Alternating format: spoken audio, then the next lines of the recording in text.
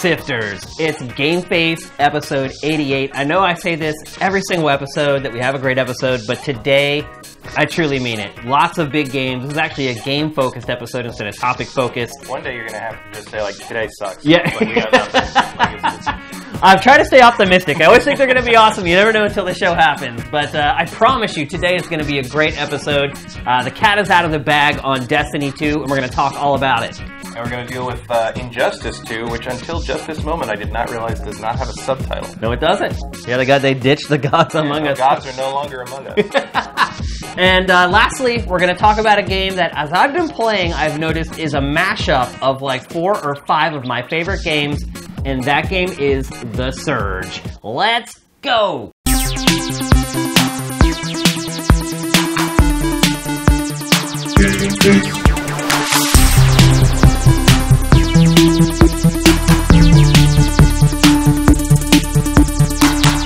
Greetings and salutations. Happy Friday afternoon from your friends at Sifted. I'm Shane Satterfield. I'm Matt Kyle. And we love you. We got some big games coming out. Strange for so many big games to be coming out and good games to come out around this time of year. Yeah. Lots of big events that happened this week as well. We're going to talk about all that stuff. It's going to be a great episode, and it's action-packed and packed with content, so we got to get straight to it. First, we're going to talk about Injustice 2. Matt, this game has been scoring sky high. Yep. Probably the highest review scores I've seen for a fighting game since maybe Street Fighter 4. Yeah, I would say that's pretty true. I think Street Fighter 4 netted out at around a 9.1, 9.2 Metacritic. This game's tracking around that 9 level. Is it up to that quality?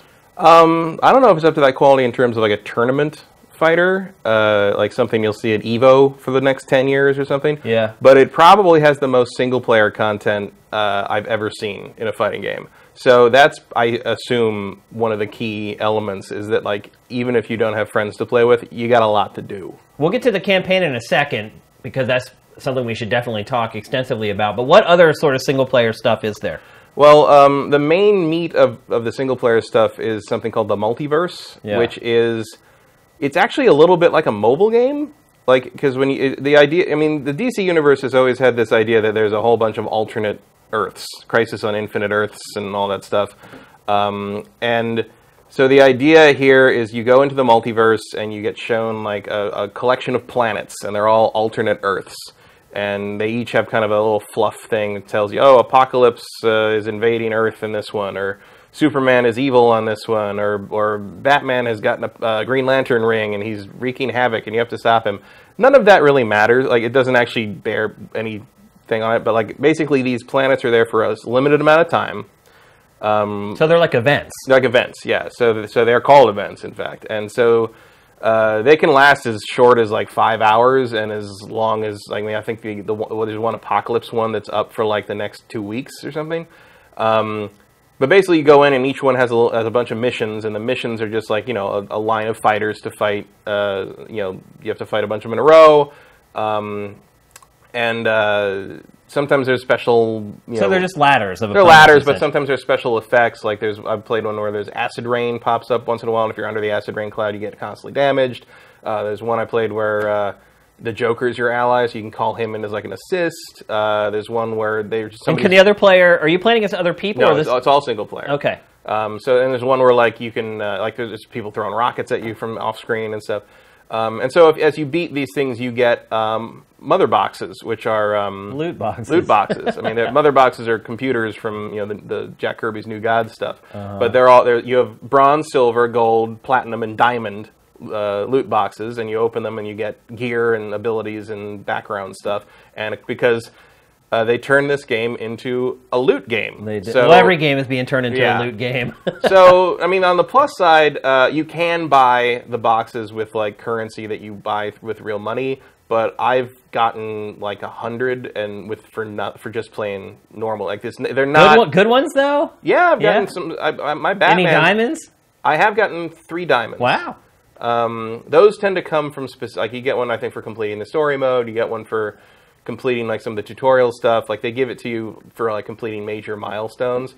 And then on top of that, there's loot boxes you get from being in the guilds. And how does that work? You just join a guild. However, you know, you can either have it invite only or open, which anyone can join.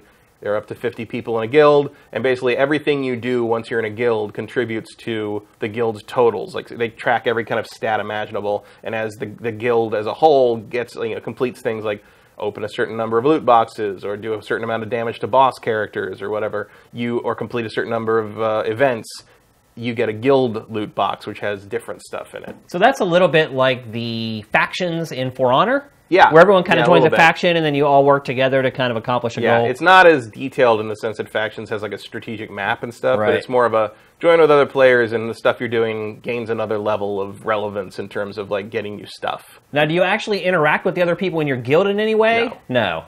So there's no message board where you can go? No, there's a chat room. Oh, okay. So like if you load up the guild screen, there is a chat room where you can talk to each other. Okay. And it shows all your totals and shows who's gaining the most points and shows your rank. My guild was ranked number 4 for a while. Wow. It no longer is. Yeah. Now that more people have been playing. But for like 2 or 3 days, we were in the top 10. Bad. And then I assume everybody had to go back to work or something. Yeah. But there is a lot to do. I mean, of course, the multiverse stuff never runs out, and like some of it's level driven, and then there's special objectives on each multiverse event where like, beat this particular stage, beat it with Harley Quinn, right? Or don't use uppercuts, and then so it's basically like a little micro challenges you can. Do you enjoy it? Yeah, I like it. Yeah. It keeps it fresh. It goes kind of forever, and the loot thing keeps you kind of interested, and it's a fast way to level up fighters, because you have a fighter level like all games do now, but each fighter also has a level. Each fighter can level up to level 20, and their level determines which gear they can use. So like right now I've got a bunch of like epic gear for like Harley Quinn, and she's still level 4, so she can't use it yet. And that so gear, there's an incentive to use each character. That gear transfers over to all modes, right? When you go online, your character will have that customized look. Have a customized look, although they won't have the effects. Okay, I believe that makes sense. Like because they boost substantially. Okay. They can substantially and add like special effects, and like there's like if you're wearing a full set, you get a special bonus effects from. It's like Diablo. Yeah. But I'm pretty sure they deactivate all that for when balancing you go online. purposes. You just look different. Yeah. And you can look pretty drastically different depending on what gear you have. Like. And of course, there are some skins for certain characters that turn them into completely different characters. Right. But I mean, Batman always more or less looks the same. But like some of the other characters can look like radically different, like different masks and different faces, and some like Swamp Thing can look very different from player to player. Is there a tutorial in the game? Yeah, there's a fairly extensive tutorial that teaches you all the basics. And then each character actually has their own tutorial. Oh, wow. That sort of teaches you their basic combos and basic moves and how they work, which is, again, something that fighting games desperately need. Yeah. So you can go to the tutorial screen, and you go through it asks you to go through the main tutorial at the beginning, and once you finish that, you go back to the tutorial screen. There's a thing at the option at the bottom that says character, and you go there, and you can pick any of the characters and list them with at first it'll be like zero, like Batman's like 0 out of 6, and like Superman's 0 out of 10. So they have that's how many stages of the individual tutorial they have. Oh, okay. And then once you finish that, they'll be listed as you have 6 out of 6, you have 10 out of 10. So then I think you get a special either a platinum or a diamond mother box for finishing all of those. And there might actually be a trophy for it. I don't know. All right, so let's move on to the campaign. IGN took all the cinematics from the campaign and stitched them together into one video that was almost 3 hours long. Yeah, it's a long one. A lot of people, at least on Sifted, have been saying that those things stitched together make a better DC movie than most of the films that have come out over the last decade. I would agree with that. Wow. Is that an indictment of how good the story is in this, or how bad the movies have been? Bit of both. Yeah. I think the last good DC movie was The Dark Knight. Yeah, I'd agree with that. And this one, here's the thing. This one is still pretty dark and grim and violent in places, but it's not all that. And it remembers who the characters are, and there's some nice bits where, because it's the aftermath of the first game, plus there's some comics in between that I guess. There's a comic series right now that's going on for Injustice 2. There was Injustice had a big comic series that lasted a lot of issues. Like there was 5 years. So it's called Injustice Year 1, Year 2, Year 3, Year 4, Year 5, and I think they all had 24 issues per year, and they tell the story a lot. the point from which it's a prequel to the first game. So it tells a story of from when Superman kills the Joker to how everything gets to the state it is in when the first game begins. Okay. And do they give you a recap? Really, or I guess it wouldn't be a recap. Not really. They give you a little bit. I mean, basically, they like Superman turned evil and took over the world, and some of these other guys helped him. But part of the problem, like, so that comic, by the way, is really good, like shockingly good. And so then they did a comic called Ground Zeroes, which retells the game. And then they've been doing a comic recently called Injustice 2, which bridges the gap between the last game and the new game. Right. So if I remember correctly, Superman got banished to the Phantom Zone at the end of the first game. But in this game, at the beginning of this game, he's being held in a cell, a prison cell, at a Luther Wayne Foundation that's bathed in red sunlight, so he doesn't have his powers. Right. And I think the comics explain how that I think he escaped the Phantom Zone or something, because he makes reference to the fact that the Phantom Zone can't hold him during the game. But basically, so everything's been dealt with from the last game. Like, it opens with Bruce Wayne talking to some kind of judiciary panel about how, we have to move on and da-da-da-da. It seems like it's been a few years later. The guys who worked with Superman are in jail. And then Brainiac shows up. And Brainiac is one of Superman's key villains. In this continuity, he's the one who killed Superman's parents and destroyed Krypton, which he is in some continuities. And so the idea is, like, Batman goes to Superman and is like, tell me everything you can tell me about Brainiac. And Superman's like, how do you know who that is? Right. Like, you can't beat him without me. And Batman's like, I'll find a way. And of course, the story is about how all these heroes that recently fought a war against each other have to band together to fight Brainiac, and what's going to happen if they lose, what's going to happen if they win, can they get along? Wonder Woman, by the way, is a real problem in this story. Like, Wonder Woman is still very solidly on, we have to stab every motherfucker all the time, every day. Do you think they made her prominent like that because of the film coming out? No, she's not very prominent, actually, in the story, but it's just her main character trait is, I want to kill everything that looks at me funny. Oh. She stabs many things. And, I mean, she's a warrior. I've been pleasantly surprised by the trailers for the film. Yeah. It looks like it's going to be a pretty aggressive The reactions so far, I mean, I don't trust a lot of reactions because the press reactions just came out yesterday, but they're enthusiast press, if you know what I mean. Like, I'll wait and see what Variety has to say as well. But they're very positive, and many of the comments are like, I hated the other two DC Extended Universe films, and this one actually sent me out of the theater with something to enjoy. It doesn't hurt that she's really easy on the eyes. Well, I don't think she's a very good Wonder Woman casting. I don't think. I think she's too skinny. I'm not talking about that. I'm just saying she's whoever. I don't even know who she is, but she's very attractive. What, Gal Gadot? Is that her name? That's her name. Yeah, she's in the whatever her name is. She's beautiful. In the Fast and the Furious movies. Okay. Also, a member of the Israeli military. Could kill you. Yeah. With a bare hands. Yeah. No, I think, yeah, but like, if I want to see a pretty girl, I can see almost any movie Hollywood makes. I'm looking for a good movie. No, I get it. I mean, Chris Pine is also not hard on the eyes either. Apparently, he's very good too. Yeah. See, I was skeptical about that movie because I didn't think her performance was particularly good in Batman vs Superman. She's not a great actress, generally. But the impressions so far have been she knocks it out of the park in this one. Good. So maybe it just was she had nothing to work with in that movie, which is true. She was still the best part of the movie. Yeah. But anyway.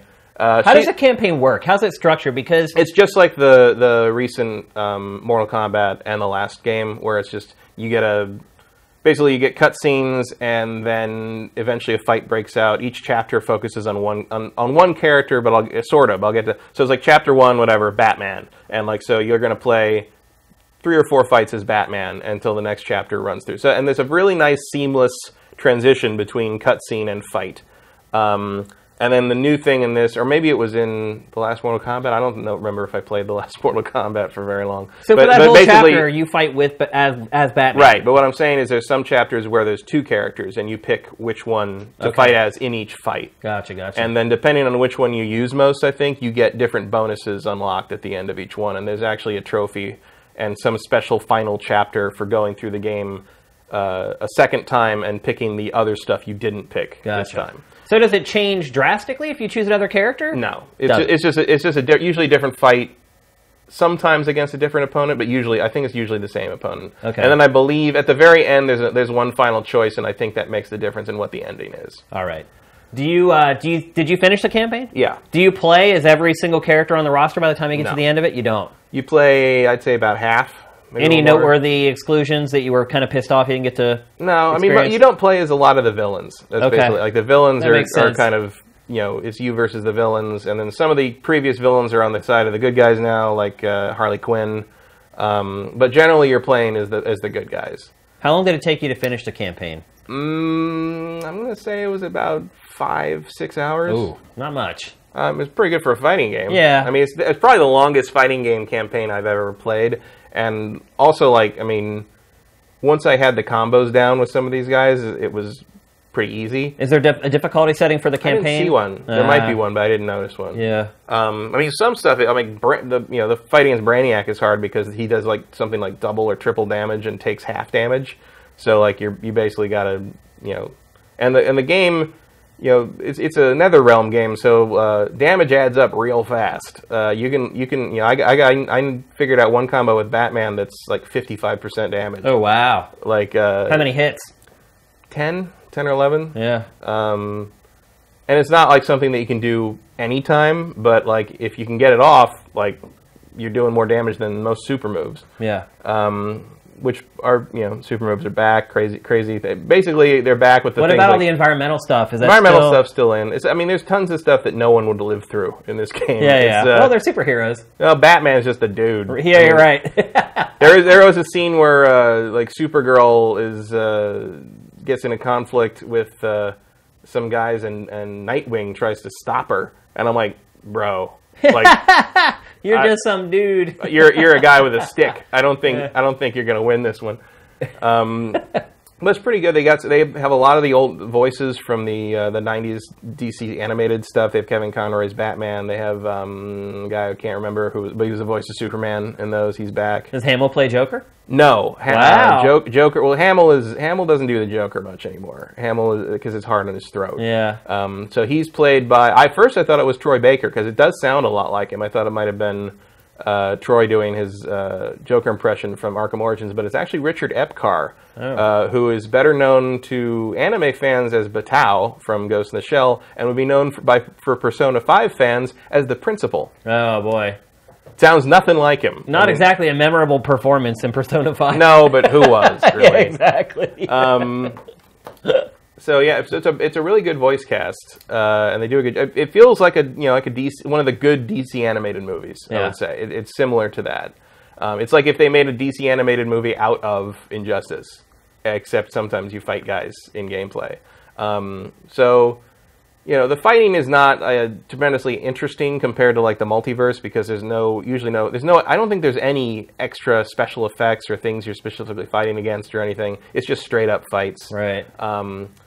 But it's just it's a decent story. And you enjoyed it all the way through. Yeah, I actually played it a little bit longer than I intended to a couple times because I want to see what happened next. Good. It's a good sign. Good. The one weird thing about it is NetherRealm is not the greatest animation house in the world. Yeah. Or greatest character. I mean, these are probably the best character models they've ever made and some of the best animation they've ever done, but that doesn't mean I'm calling it good. Yeah, I'm not a huge fan of the art that they use for a lot of the kind of snap-on components for costumes. Well, I'm more thinking about how they move and their faces, because this is the other thing is the faces. I mean, you're assuming they're mocapping, right? I mean, yeah, but I think kind of hang that on the actors. Something's not translating because the faces in the cutscenes are actually pretty good, but when they transition to the gameplay models, something goes real wrong in some of them. Especially the women, the female characters, just their faces in the game look weird. And the faces in the cutscenes look pretty normal. Great. These look fine. Yeah. But when you can even see it, especially because you can notice when it transitions to gameplay during the story. That's pretty amazing. Yeah, they look great. That's really incredible. Somebody else is. I mean, I don't know if they got blurs. I didn't pay attention to the credits. But there's something that when it transitions to gameplay, you can tell because it switches to 60 frames a second. Yeah. And all of a sudden, Catwoman especially, is oh my god, what happened? See, like I don't know what's happening there. Maybe it's just the fact that these cutscenes can have a lot more detail because they're pre-rendered. They might be in engine, but like rendered the way like Uncharted does, where like they render it in engine, but it takes like days to do a full scene. Yeah. So I find that a little. I mean, they are getting better. It is improving, but I still don't think it's up to maybe par, especially these because like switching through the character selection screen at the beginning when I first started the game, I was like, oh, like, and my girlfriend was just like, oh my god, don't pick Catwoman, don't pick like. And there's a Catwoman. One of her head loot pieces is a full mask, and I'm really hoping to get that drop at some point.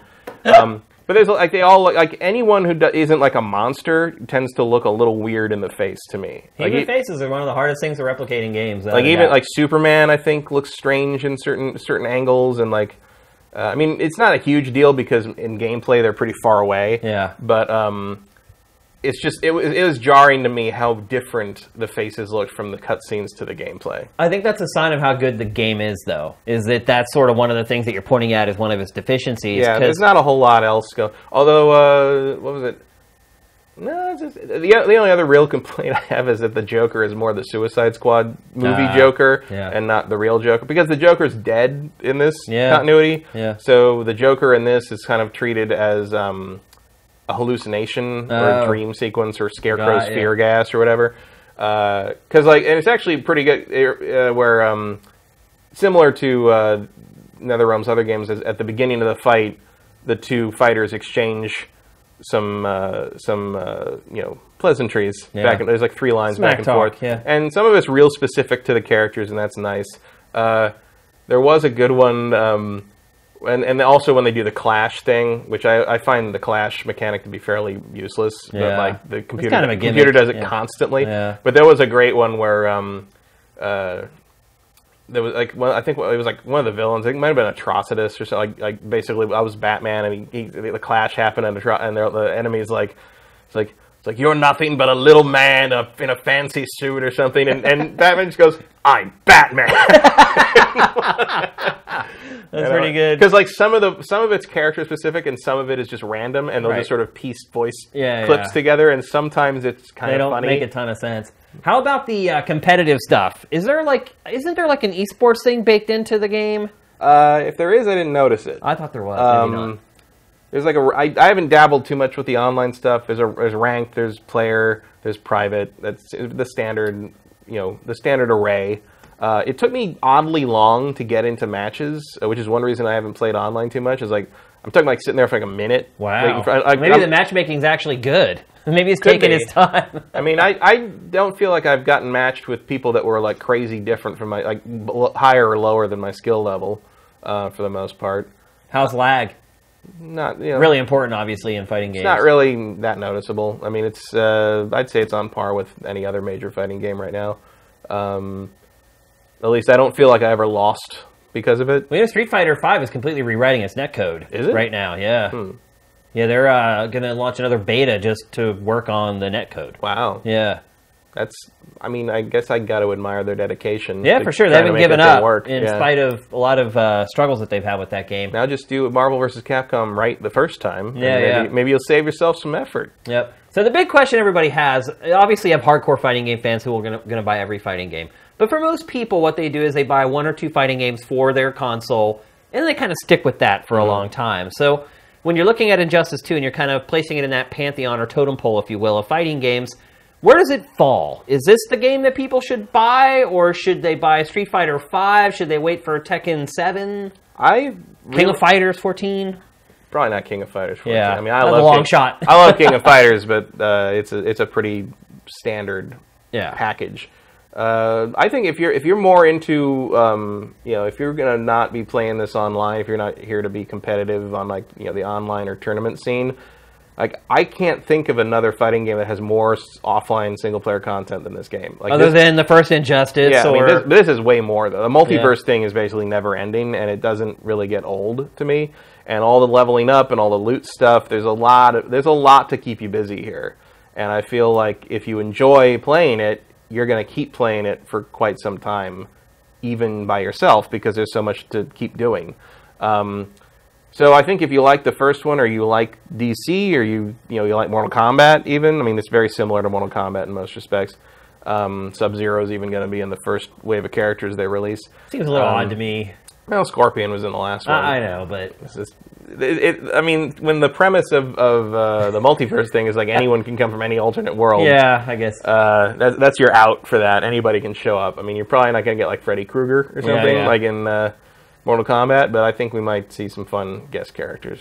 I can't think of another fighting game that has more to do for a single player, which is, I think, a big point in its favor, because you can't always have somebody else over to play with.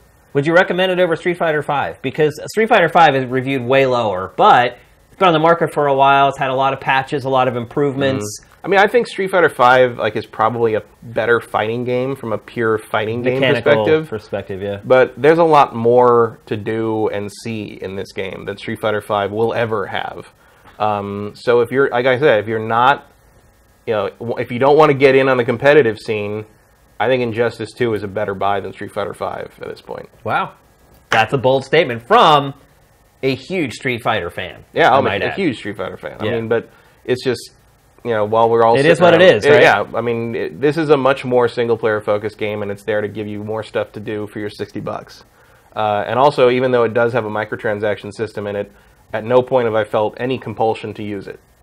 Oh, wow. That's great. So you feel like the way they've worked with the loot boxes and everything, it's not pay to win? Not at all. No. It's not even pay to play. It's right. like, I mean, you can buy a lot more if you want, but I mean, when I turned it off last night, I think I had like 15 of each type of loot box except for Platinum and Diamond. Yeah. But it's like if you're playing multiverse, you're getting bronze, silver, and gold boxes thrown at you every 5 minutes. I mean, it's constant.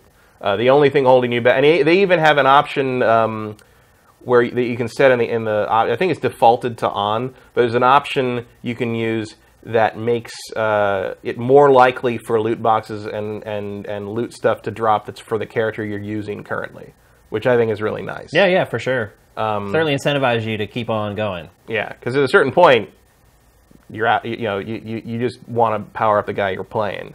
Yeah. And it certainly helped. I mean, my Batman, because I focused on Batman for the first until I got him to 20. Yeah. And by the end of that, I had some real good stuff for him. It does a good job of that. And the other thing, of course, is that the loot boxes that pop up, they are geared to the level you are. Like, they're already basically determined, like Overwatch. They're geared to what's in them is what's in them, and you're set. Like, there's no reason to save them. You don't have to wait until you're a higher level to use them later, because they're matched to the level you were when you got them. So it seems like they thought it out pretty well. And a matter of fact, last night I was trying to finish a multiverse event, and the timer was running out. So I started the last event in it with I think it was 40 seconds left in the event. And so it took me 5 minutes to play the whole thing, and I still got everything. So as long as you start the event before the deadline. And I think a developer that had not thought it out as well, like in the middle of the second match, would have been like, "Oh, the time's up. You're sorry, we're gonna kick you out." But it feels like it's there for you to have a good time. Like, the game is trying to entertain you more than set up a stone wall and say you can't come in unless you're good enough. Hyperbole check. Best fighter of this console generation? Best total package. Okay. I would say. I still think Street Fighter V is a great game. Yeah. It's just everything around it not as feature rich. Yeah, it's not as feature rich, and also like you say, they're still making it. Yeah, to some degree. They're still trying to fix it. Really. This one, I mean, Injustice 2 feels very solid. I think there's I still don't like fighting the big guys. They do too much damage too fast, especially when it's not so bad online, but when the computer is playing, sometimes you get that fighting game thing where it's like, nope, I know what you're going to do already, and I'm going to counter it right now, and that's annoying. Did you ever lose to the computer? Yeah, a couple times. Oh, good. Okay. Not in the story. A couple times in the story mode, mainly Brainiac, because he does so much damage. Yeah. And then some of the multiverse stuff is actually really challenging because of the extra effects, special conditions and everything. Yeah, and the first time I did the acid rain condition, I didn't realize what was happening, right. Yeah. so I was just standing there. You're and why am I dying? At some point, I just fell over dead, and I'm like, why is that? There is a weird thing where a little nitpick things, because when you beat a guy, a lot of times they do that kind of NetherRealm thing where they fall and they land and then they get up and then they kneel down. Yeah. And I'm like, is that just to show, like, it's a DC mandate, like, that they're not dead? Or like, maybe. But it looks really weird because it's like, fall down, roll a few times, boom, you're dead. Oh, get up, lay down. It just feels awkward. And then, like, stuff like that when you win a round, your character will do some kind of, like, pose or something. Yeah. One of Batman's is he throws a smoke bomb down and then drops down from the ceiling exactly where he was before. And I'm like, what is that supposed to be? Like, how? I don't. Like, I think that's supposed to be like if you're too close, he does that and then drops at a proper distance to start a round in. Yeah. But he never does that. He just, poof, I'm in the same place now. It's just like, okay, sure. Well, it sounds like wholeheartedly recommending it for even maybe people who are casual fighting game fans. Yeah, I mean, I wasn't like super excited about this game. Nobody was. If I was not doing this show, I probably would have waited. I think a lot of people were kind of tracking that way. And in fact, I had to go through some hoops to get this because I had it pre-ordered at GameStop, and I went there to pick it up, and they didn't have it. They didn't have my copy. They had sold out all of them. They said that a few of the because I got the Ultimate Edition, and they said that they were about half their shipment was still on the way, and they could get it to me later in the week. And I'm like, well, I got to play it for this thing on Friday, so I just canceled it and bought it online. Oh, I'm sorry to hear that. Because I mainly wanted the pre-order. Wait, did you still get the right edition that you wanted? Yeah. Oh, okay. But I pre-ordered a GameStop because you got Darkside free. Right. And so I'm like, you know what? I'm just going to pay the $5 for Darkside if I want Darkside later. And because Darkside is not part of the story or anything like that. He's just a bonus because he was the boss from the last game. Right. But it was just not worth driving all the way back to West Hollywood for. Yep. So that was... Which mileage-wise is like 2 miles. Right. In real life, it's like an hour drive. Yeah. Like, in terms of gas spent, it's probably cheaper to just buy Darkside. No, you're right. You'll save the $5. Yeah. All right, let's move on. We're going to talk next about... We keep talking about PlayStation VR and, what is the next big game for PlayStation VR that could potentially put it over the top? And put it over by saying put it over the top, I'm not saying, like, make it a success, because it seems to be a success. Yeah, it certainly seems to be at least within success margins. It sold, if you combine Vive and Rift together, PlayStation VR has sold 3 times those combined. So at least if you're looking at it relatively speaking to other HMDs, it is a success. But every time a big game or a full-featured game is on the horizon for PlayStation VR, we always wonder if it's going to be the one that really, like, skyrockets it.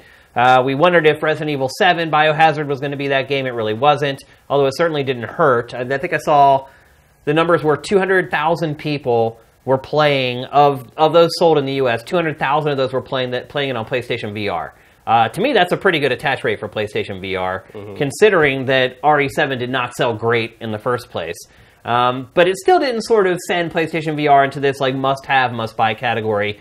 The next game, and this is an exclusive just for PlayStation VR, published by Sony, is Farpoint, a game that comes with a light gun peripheral. Or can. So you can buy it separately without the peripheral. I was under the impression you had to buy the peripheral. No, as a matter of fact, the bundle with the peripheral is gone. Really? And I had to. It was sold out everywhere because I didn't realize it was coming out this week until like last week. So I started looking. I'm like, oh, I just got gone on Amazon, gone on Best Buy, gone on Target, gone at Walmart, everywhere.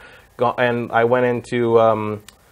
It was still available on GameStop's site, and so I went to the GameStop. Same time I went to get Injustice, I said, "Are you still taking pre-orders on this because it doesn't come out for like 4 days?" Yeah. They're like, "No, we're out of our allocation. We don't know if there's going to be another shipment." Da, da, da.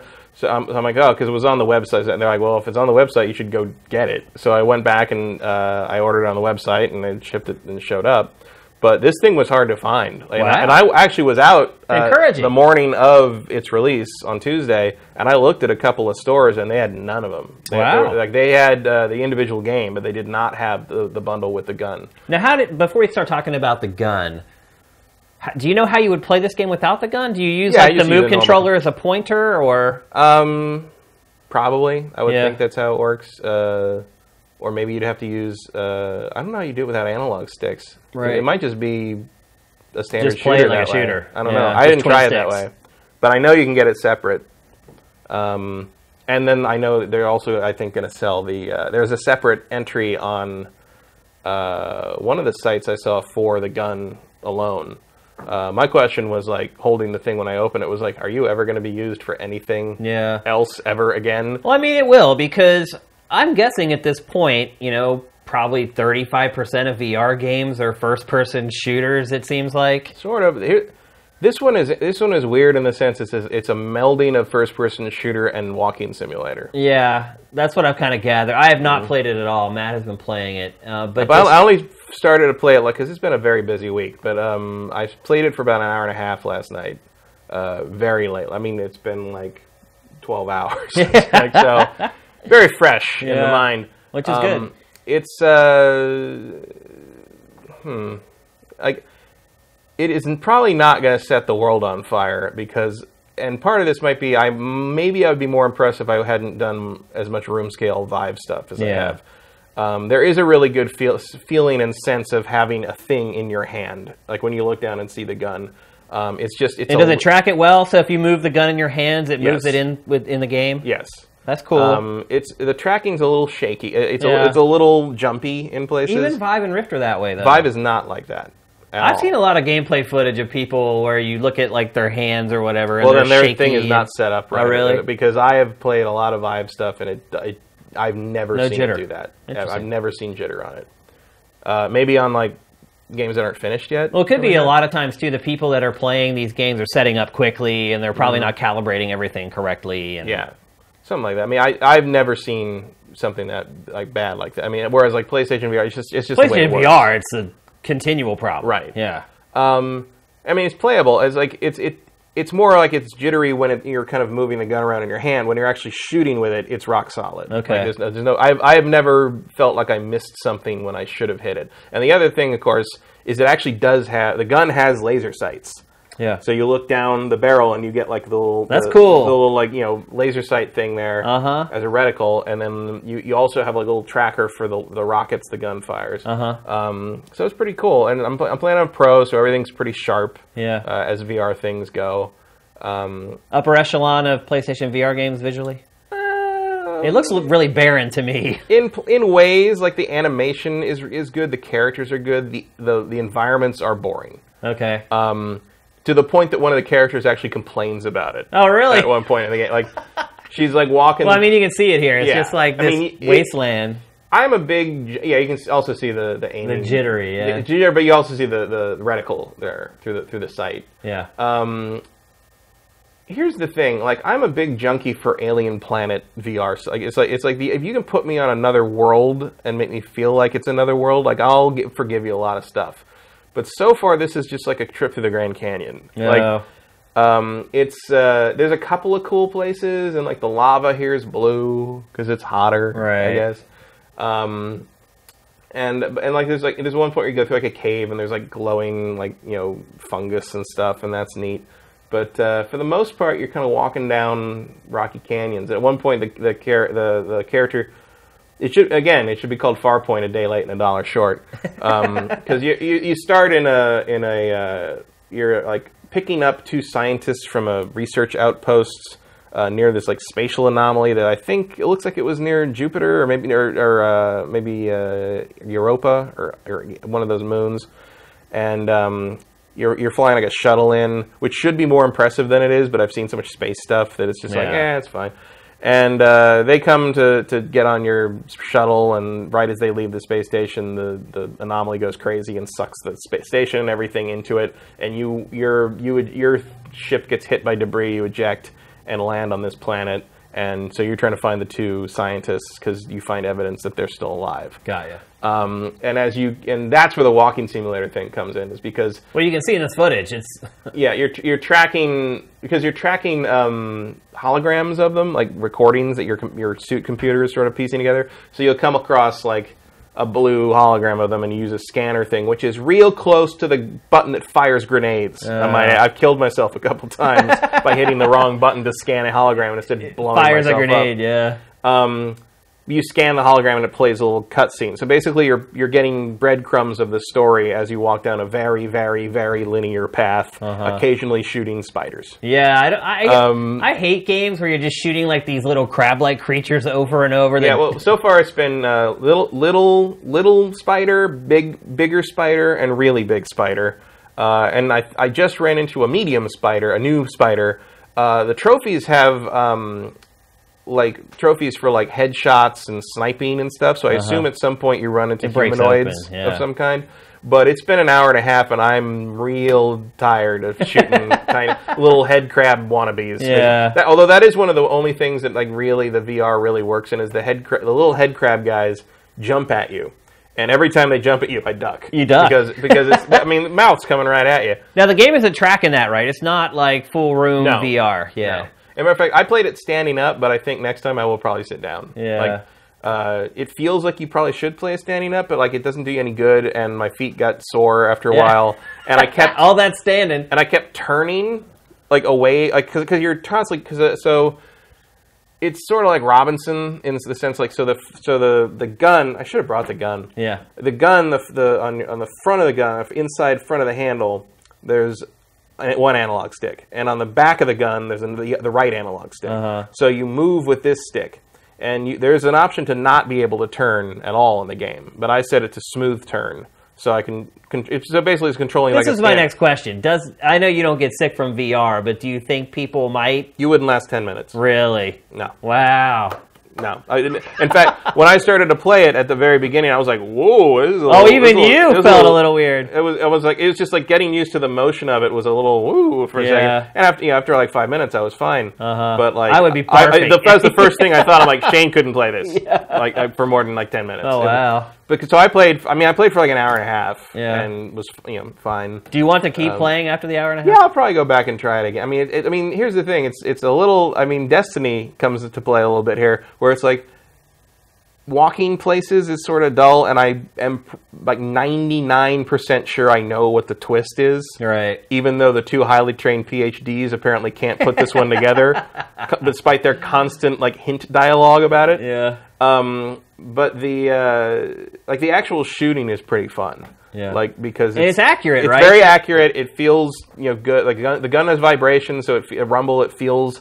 Do you charge it or does it take batteries? You charge it. Oh, good. So it had no batteries when I got it out of the box last night. So I'm just like, ow. It doesn't come with the batteries? No, it just didn't have any charge. Oh, it had like 1 bar charge. Oh, it was almost completely dead. So That's I had rare. So I had to plug it into the USB on my computer while I played it, and it kept warning me. It's like, you'll have a better experience if you unplug the USB cable. I'm like, no, I won't, because it doesn't work without the USB cable right now. It needs to charge. Yeah, it's really odd for a peripheral to come uncharged. Yeah, usually there's a pretty good charge in most of those things. But I plugged it in, and it had 1 bar, and it started to flash like it's about to run out like as soon as I started to play. So I plugged it. I didn't have a problem with it. The cord was long enough that I never noticed it. Yeah.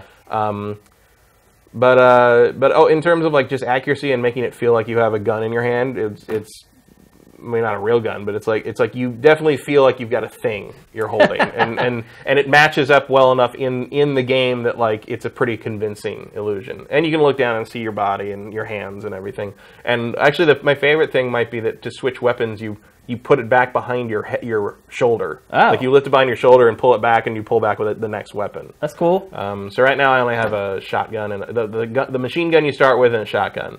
But the shotgun's actually I'm not a shotgun fan usually in games, but the shotgun's pretty fun. Yeah.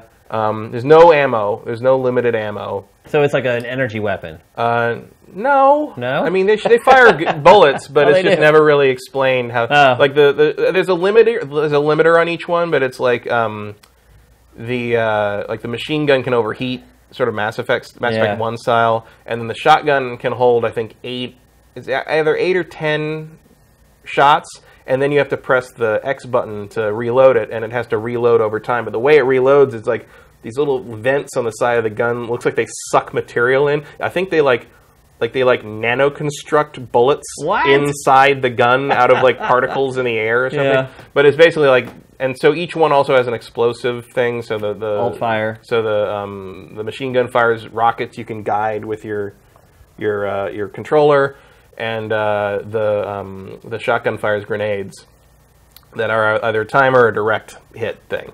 And it's very accurate. It feels good when you're doing it. It's just the getting to each major fight set piece is kind of a pain. I've died a few times because every once in a while you just get overwhelmed by all the little things jumping at you. Yeah. But frame rate's good. Yeah, I haven't noticed any performance problems. No, not that I can think of. I mean, there's been a couple of a little jerkiness in the loading of some of the cutscenes. Understandable. But no, I haven't had any performance issues. How much? I am on a Pro, though. So Right. How much does the bundle with the controller cost? $79. Ooh. So That's spendy. yeah, I mean, well, what is it, $20 for the controller there? Yeah, I guess if you think that this is worth If you think it's worth a full $60, game, which I would argue maybe it's not. Probably not. I mean, there is a co-op mode, which I haven't tried. I'm not sure how that works. Maybe that one person plays on the controller on the TV screen or something. I don't know. But no competitive multiplayer? I don't think so.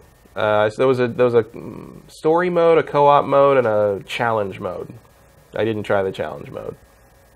I'm assuming that's just a shooting gallery, probably like waves of whatever. Timed or whatever. Yeah, or a horde mode type of thing. But I mean, you can see they're trying, like, you know, the spider enemy, the head crab guys jump at you, and you know they kind of swarm you. They don't have a lot of self-preservation instincts. There's a scene on a cliff, and they just are jumping at you, and if they miss you, they just fall into the abyss. It's like, I don't think that. Then like you run into these like big bloated guys who can shoot acid blobs, and you shoot the blobs out of the air. One nice thing is that they do hurt the other enemies. If they like, they'll knock them away or something. Yeah. And then like there's big guys that charge you, and like those guys are. I gotta say, they did a very nice bit of research on the anatomical work on this. Like they look very real in terms of how the legs connect up, and they look creepy and strange, and like they look like big spiders, like believable, like they can actually exist. I think so. And one nice thing, so.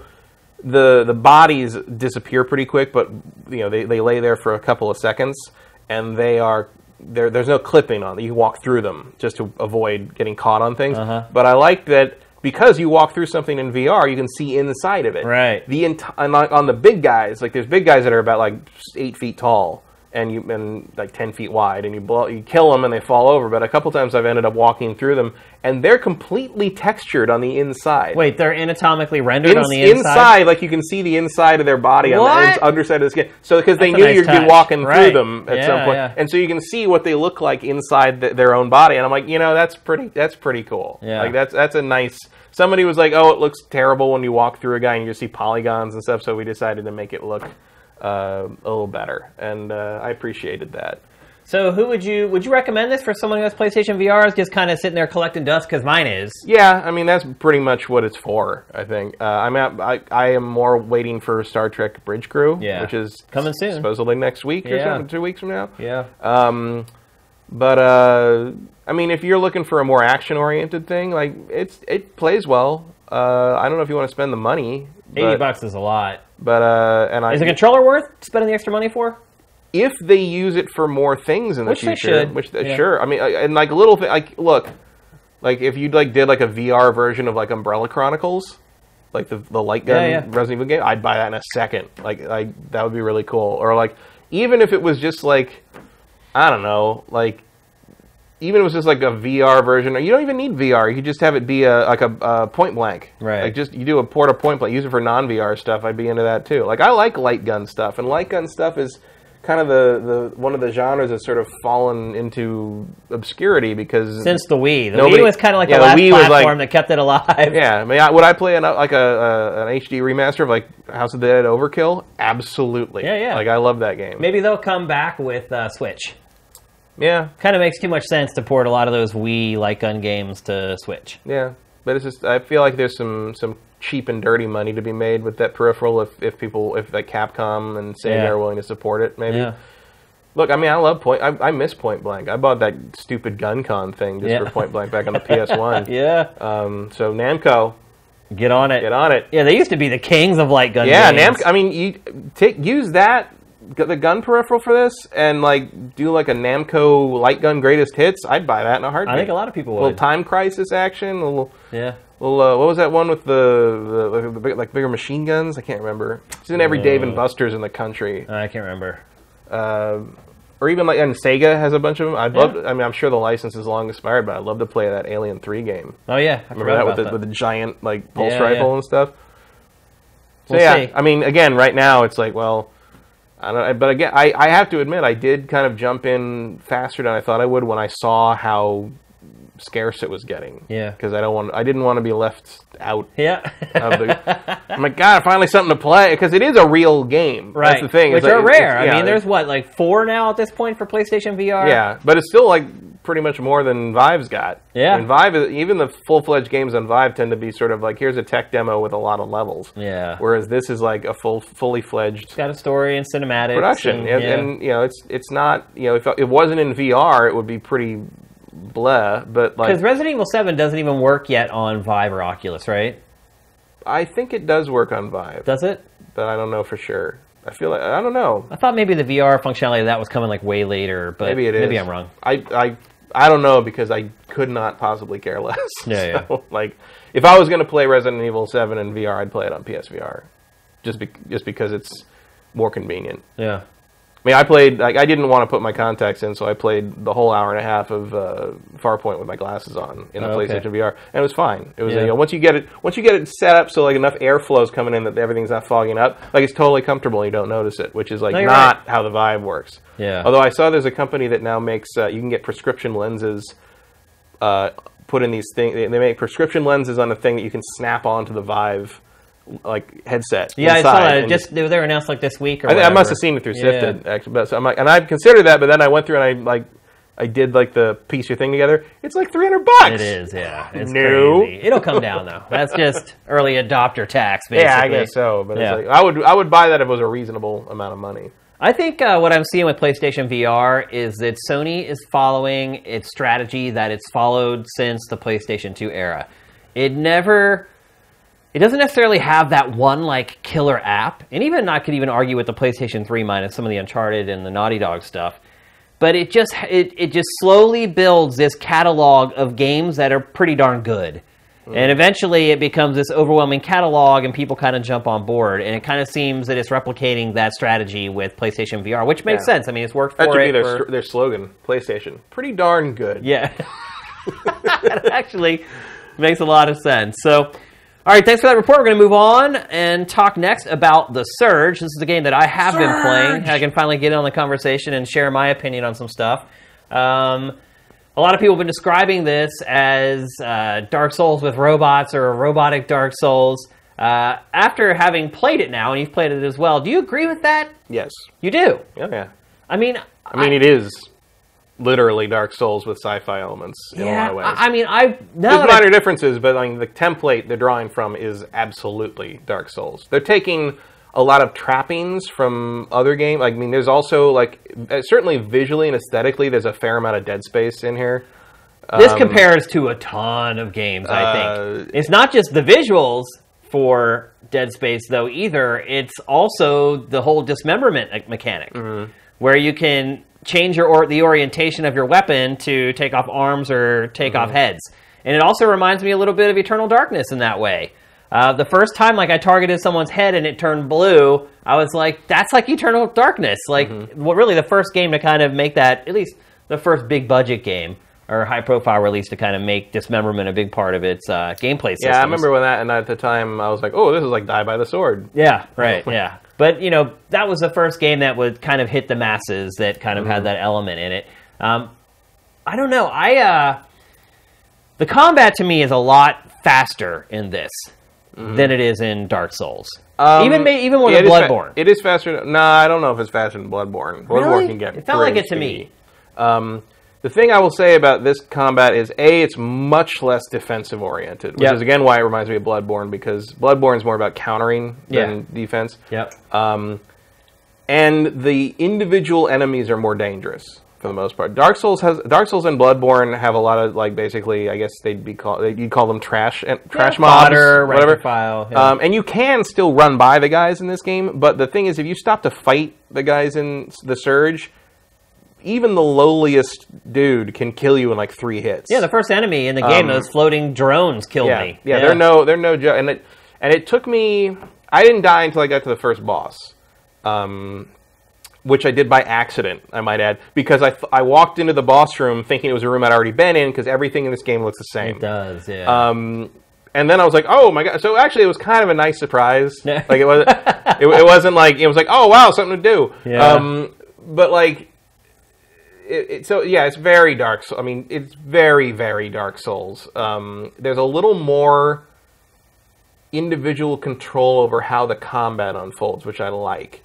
Like the targeting of the different body parts, like gives you a little bit of options. Like if you target an unarmored body part, you can kill them faster. But if you target an armored body part, you're going to get crafting gear or a blueprint. Yeah. Which is very important. It is. And yeah. Scrap. And I think it's fun. I think the combat's fun. I enjoy it.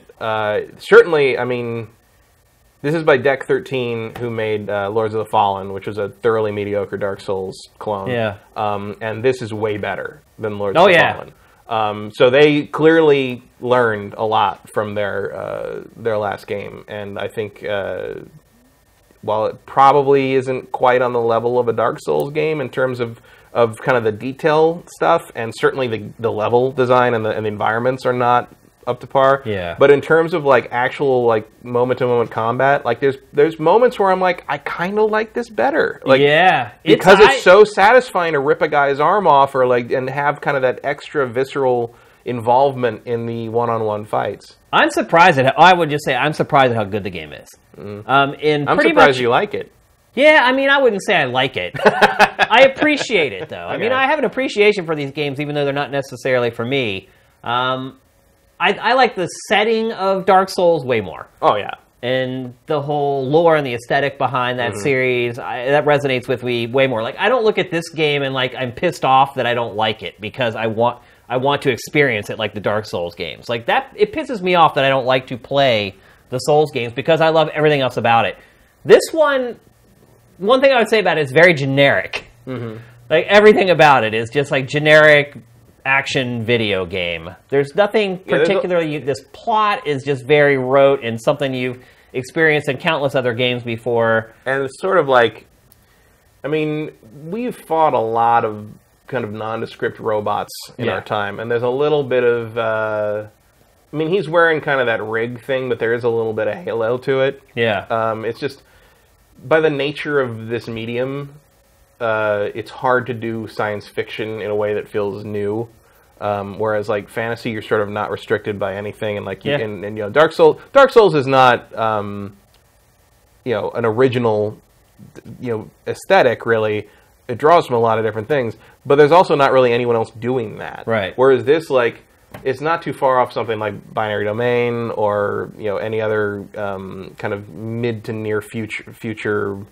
There's even a little bit of Red Faction. Yeah, for sure. That's what I was saying. This game literally has elements from so many other games in it. Yeah. There's all these moments where I'm like, well, that reminds me of this game, and this reminds me of this game. It's like they took it's like the studio or the team was like, I really like Eternal Darkness. The other guy's like, I really like Dead Space. And they're like, we all like Dark Souls. Yeah. And that they kind of built the game around that. But I think what's ultimately happened is you're taking these bits and pieces from all these other games, and I just don't think it all gels together to make a completely satisfying whole. It feels very rote and kind of by the numbers. But I will say, I would agree with that just because there's a lot of... It's like, clearly you like the aesthetic of Dead Space, so you put it in your game. Yeah.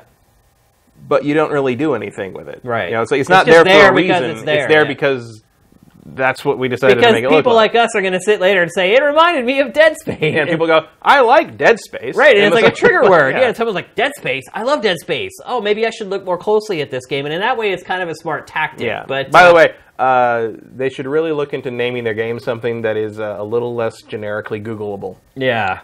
It's like putting the Surge, and it's just like you're getting... I'm like, yes, I know everybody likes that Surge drink they don't make you're anymore. Getting, or you're getting fan sites for the soft drink. Right. It's just not...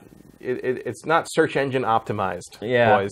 So we should maybe talk briefly about the story. So you play as a man who's paralyzed from the waist down. One thing I really liked was how the game starts. You're starting in a wheelchair. Yeah. And I don't know if I can ever remember controlling someone in a wheelchair in a video game. Can you? I don't know. I guess maybe I can. I'm not like directly. Maybe there was a character in like that was in a wheelchair top-down game or something. Yeah, I don't know.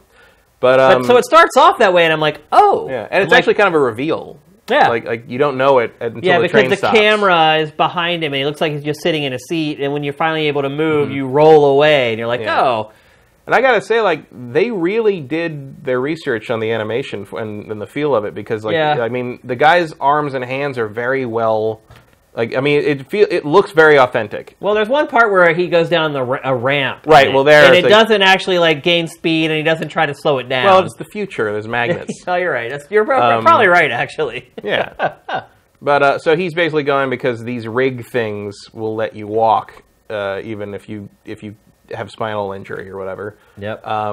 But it doesn't quite go, I think, the way he thinks, where you get strapped in, because these things are attached to you surgically. Right. And or at least the harness that they attach to is attached to you surgically. And when he gets in the chair, it's like patient is sedated. Let's do that. And he's like, no, I'm not. Yeah. And they drill everything into him while he's awake. Into the back of his spine, by the way. Yeah. And then that was a terrifying scene. Actually, yeah, it really affected me. Yeah. Well, I was like, all right. Dark Souls. Yeah. I mean, there's the pedigree is there. Even though everything's very well lit in that scene, it still felt kind of that kind of that sort of like uncaring universe version of horror that Dark Souls deals in.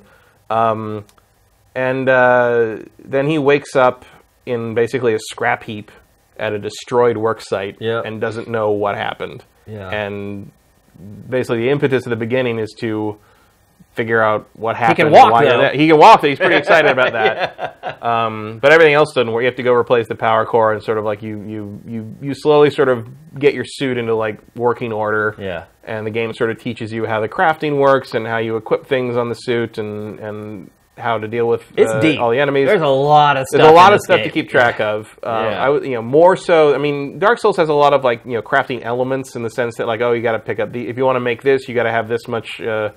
Titanite or whatever, but like this game, like you gotta these enemies don't just drop this stuff. You got to target their if you want specific. If you want a new leg blueprint, if that's one nice thing about it is like you see a guy wearing something you've never seen before. You're like, I want your arm, and like you just like whack that arm long enough, and do the finishing. As long as you do the finishing move and you've done enough damage to that limb, it will drop a damaged version, which you can then use as a blueprint. Yeah. I like that cool concept. Way. It's cool. Yeah, it gives a little more player agency over kind of how you advance, and I felt very well equipped by the time I was moving on past the first boss. It also makes you pay way more attention to the enemies. Yeah, in a lot of games, it's like especially in a game like this where the enemies are robots, it's like just another robot. But that's not how it works. Like a lot of these enemies have different appendages that are attached, and you start to really look closely at that to try to find maybe parts that you might want to include in your arsenal. I love that element of it, and that's, to me, is the one area where it really kind of stands out and stands on its own 2 feet. And I appreciated that the first boss is a giant walker, basically a giant Ed 209 kind of thing, and it's a close quarters fight because its gun blows up because it's not very well maintained. It's very it's a shameful maintenance crew at this place. So basically it becomes kind of a close quarters fight, and it has 2 bars. There's a life bar, and then there's another bar that fills up as you hit it. And once that fills up, it does something new, and you have to figure out how to exploit that new thing to put it in a vulnerable position so you can actually do damage to the life bar. Yeah. Which is a little more involved than the usual sort of like, stand in a safe place and hack until you have to get away kind of thing that Dark Souls does.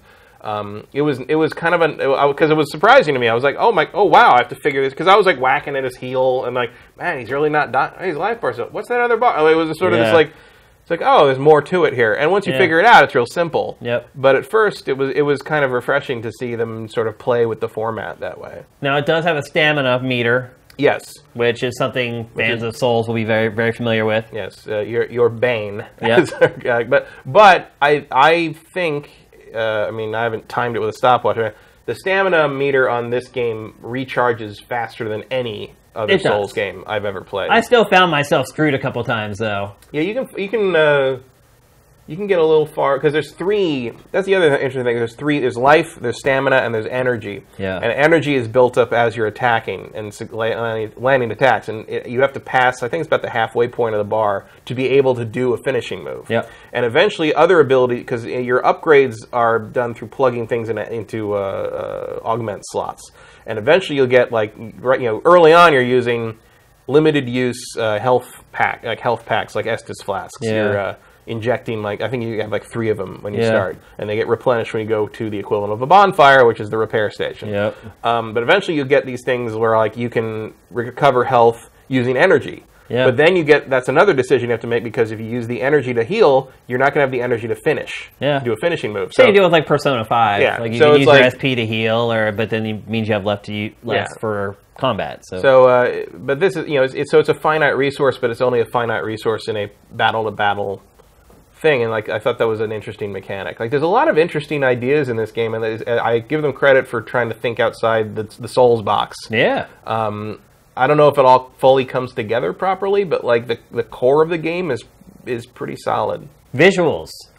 First thing I had to do was turn down the look sensitivity in this game. Did that give you a problem? No. Man, like turning the camera was way too fast for me by default. And I'm playing on PC, and my only comment on that is this game performs like shit on PC. On PC, because I got my dual Titan X's, which don't matter because there's no SLI support so far, and I haven't been able. You can go into NVIDIA Inspector and mess with the bits and like that, but I haven't found a setting that doesn't cause horrendous geometry flicker. So I'm playing on the single one, and 1440p. I had to turn a bunch of stuff down because the thing is like it has like the shadows, and it's mainly the shadows and. I guess the lens flare stuff, like you can go way higher than the PlayStation 4 can, but it doesn't really get you anything because the anti-aliasing in this game is really bad anyway. It is, yeah. And like, it doesn't. I think that's why it runs so well on PS4. Maybe, like I've been playing it on PS4 and it runs real well. Because maxed out, not even fully maxed out, with the shadows on high, I was dropping like 40 frames a second in the opening area. Wow. And like, so I ended up dropping like shadows down to medium, and I think one other setting down to high. Which I shouldn't need to do for something that looks like this. Because it's still pretty jaggy and play. It's not a pretty game. It's fine. It looks fine, but it shouldn't be taxing the machine the way it does. Definitely not the PC, without a doubt. No. So maybe it'll have some optimization improvements later. It looks like the PlayStation 4 Pro might be the best option right now because it does try to run at 60. I think it has some drops here and there. Yeah. But it runs about on the same quality level as you would get out of most non-super high-end graphics cards. Yeah. I'm playing on base PS4 and it runs fine. I've never had it like dip below like acceptable levels or anything. Now, it's just a weird thing going on where like especially because it has like the V-Sync on the game, like has a thing where if it drops below a certain point, it drops the frame rate and locks it at 30 until it comes back up, and that's real weird. Yeah. So I ended up dropping settings low enough that it runs well. It's funny, the only 2 games I've had to drop settings for on my computer is this and Mafia 3. And it's like not the biggest graphical powerhouses in the world. Yeah. It's just, something's going on. So would you recommend this for Dark Souls fans who just finished up the last of the Dark Souls 3 DLC and they're ready for something new? Yeah, if the setting doesn't put you off, if you're not like, devoted to the idea of it. And I think fantasy. That's the biggest negative the game has, is its setting and its story aren't great. It's not as boss driven as Dark Souls is. I think there's probably fewer bosses. I think there's fewer bosses. I read there was like 5 or 6. Yeah. Which is way less, although each of them is it tends to be a more involved fight. Game also seems to be shorter than the typical Dark Souls game. It feels like it. I mean, I don't even know if I'm halfway through yet, but it does feel like it's not as much that game, because the Dark Souls games are sprawling. Yeah, and like you mentioned earlier, the level design isn't the way it is in Dark Souls, where everything is kind of this spaghetti that is all tied together. And it does have you'll open shortcuts back to the repair room, but it doesn't feel as in particular like Dark Souls 1, where you'll open a door and you're like, oh my god, I'm here again. And it all feels like it connects up well. Right. Everything's a little more linear. Yeah. So I would say if you're not put off by the setting, there's a lot of interesting things here, and it's kind of, I mean, it's not on the level of Dark Souls and Bloodborne, I wouldn't say, but like consider it like methadone to Dark Souls heroin. Yeah. And like it'll get you through. Yeah. You know, it actually reminds me a good bit of Technomancer.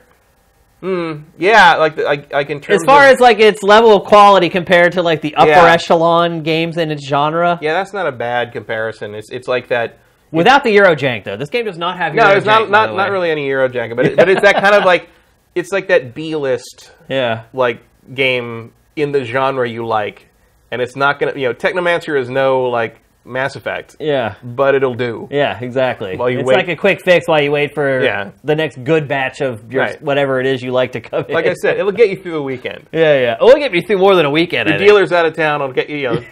Miyazaki's not here this week, so you're gonna have to take the stuff that's cut with detergent. You have to go onto the street to get what you need. But don't feel shame in that because we all have our needs. We all need to play the things we want to play. Yeah, I mean, look, I am enjoying this more than Technomancer, to be honest. And that's a game that I ended up playing for, I don't know if you guys remember, but for like 60 some hours. The time I've spent with this, I enjoy more. It's definitely way more challenging, although Technomancer wasn't easy either. But I'm not finding the challenge to be as frustrating as the Souls games have been for me. Maybe it's because everything. That's interesting to me because when I played it, I was interested. I was thinking like, oh, Shane might not like this because the individual enemies are so dangerous. Yeah, they are. I think that part of it is. But honestly, I think what makes it easier for me to play and understand is just the verbiage it uses. It uses terminology and phrases that you read it once and you get it. Like, one of the things about, like, the Dark Souls and Bloodborne games is that they use this verbiage that has no connection to anything else. Like, they've renamed everything into these weird names, so you get it, and you're like, well, what the hell is that? I have no idea. In this game, it's like you pick up something or you get something like, oh, I know what that is. That gives me health, or that improves my my stamina meter, or whatever. So it's been easier for me to kind of get into it and just start playing instead of, like, scratching my head being like, okay, I got these 5 things with weird names, and I don't really know what any of them are. It's just I just make that mental connection more easy. The other thing that's a big difference from Souls is that it lets you bank souls. Yeah. In this, you still lose your tech scrap when you die. You have to go and pick it back up again. Right, but you can when you get to a save point, like the repair station, you can bank what you're carrying, and you don't have to worry about losing it then. Yeah, which I think, in my personal opinion, is a vast improvement. Which is it, and the way they balance that is you have a multiplier. For the souls you get, the tech scrap you get from defeating enemies, and that multiplier continues to go up as long as you don't go back to a save point. So the risk reward that balances the ability to bank your souls is you'll get more souls the longer you stay away from the place where you can bank them. Yeah. Which I thought was risk reward system. Yeah. I'll tell you this much. People argue and talk about like easy mode for Dark Souls. Yeah. That might be it. Yeah, that might be all you need. Yeah, you're right. That might be all you need to do if you just have a mode where you can activate that, and like, people who are experts at the game at Dark Souls will be able to abuse that into invincibility inside of an hour. Yeah. But like if that was the easy mode, I feel like that doesn't compromise the experience, but it does just sort of give you that extra step ladder. Yeah. That might be something. Again, I think Deck 13 came up with some good ideas in here. Look, this studio is onto something here. I mean, this game may not sell exceptionally well, or maybe it will, who knows. But this studio's got some talent. Yeah, and look, I mean, it's really the aesthetic that's the issue here. It's not like the nuts and bolts of the game. And it's Dark Souls is kind of From Software's thing. It's they're the ones who do it, and like no one else has really been able to duplicate it. Yeah. But if these guys keep going, they'll get there. They might, you might have a viable alternative here in some ways for people who don't, the Dark Souls doesn't click. Maybe these will click with you instead. And these are, again, I feel like if you play through the Surge and can kind of like get your head around how that works. This is the first boss, by the way. Yeah, who he's talking about. You're going to. That's interesting because you see how it says health and threat analysis there. Yeah. On my game, it doesn't have that text. This is from the beta. The beta, okay. Yeah. Because in mine, and I haven't looked at video of the retail other than playing it, but it just has like a red bar, and then underneath it's like an orange bar. Yeah. And it doesn't explain what it is, which I thought was very Dark Soulsy. Yeah, it is. It was like I was saying earlier about how I don't know what the hell a lot of the stuff is in the Souls franchise. So it's I feel like they're onto something, and they can do it. I think and give them another game. Yep. And they might be in the same ballpark. Yeah, seriously. As From Software. Now, how much would you recommend someone buy this game for? Well, I bought it for like $35 off of like Green. I think it was Green Man Gaming. Yeah. And so that was one of the reasons I bought this instead of PC version instead of console, because console was like full price. And right. I think PC was actually only $50. Yeah. Anyway.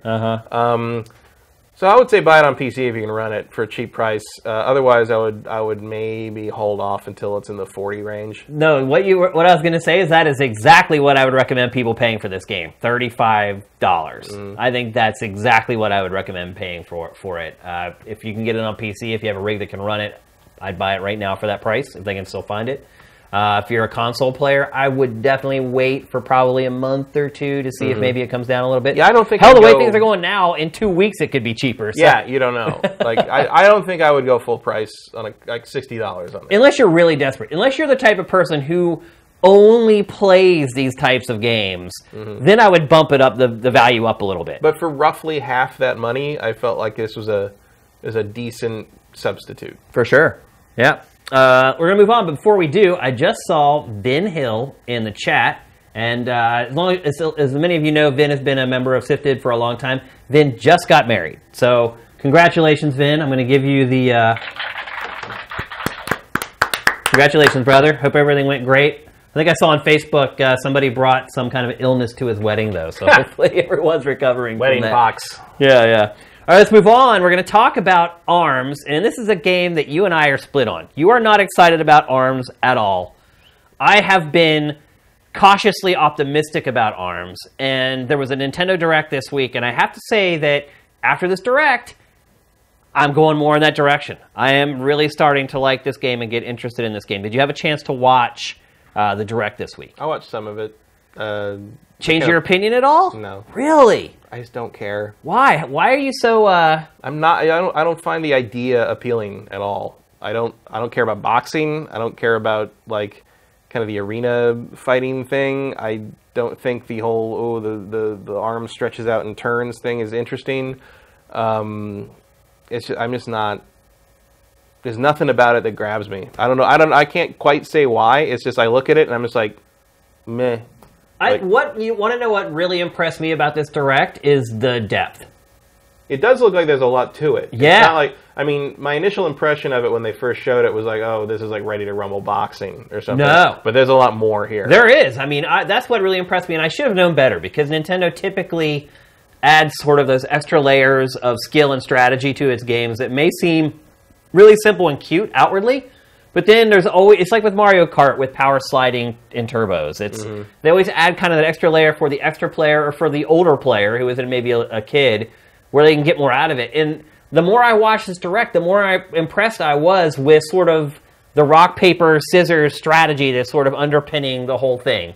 For instance, the classes are a big deal because you can block incoming punches with your own punches, provided that your character is, and again, it's that rock, paper, scissors, the higher, as long as you're equal or one step above the punch that's coming in. So there's a lot of sort of defensive mechanics in the game that I had no idea about before this Nintendo Direct. The other concern I had was, so what? This is just going to be like a mano-a-mano fighting game. It's probably going to have a no campaign, which it actually doesn't look like it still does really have a campaign. I'm sure it's just going to be like a ladder of fighters. But again, in this Direct, they started showing off all these extra features. We just saw some there with like, we're seeing some right now. There's like a basketball option, kind of like Rocket League. There's a volleyball option. There's a gang of like mini games like these that you can compete in that will help you and sort of train you to get better at the game. It appears that it's going to be, even though it doesn't have a traditional campaign to it or doesn't appear to at this point, it does look like it's going to be pretty feature rich. It came out this week also that the person working on this was the person behind Mario Kart 8, which I was surprised about. It looks a lot more like Splatoon to me than it does Mario Kart. Yeah, but I think they've, you're still dealing with a power level roughly in the same ballpark as Wii U. Yeah. So I think Splatoon they really found like kind of the sweet spot for what art style really works. Yeah. And while this isn't exactly the same art style as Splatoon, it has that same kind of clean look to it. Yeah. I think it looks really nice for the hardware it's on. Yeah. Like they're targeting exactly where they should be targeting graphically with this. And they finally announced a full roster of characters. This game, by the way, is coming out in like a month. It comes out during E3. There's going to be an open beta for everyone the week of E3. So everyone's going to get a chance to try this out before they actually decide to spend their money on it or not. But I'm excited for this game now.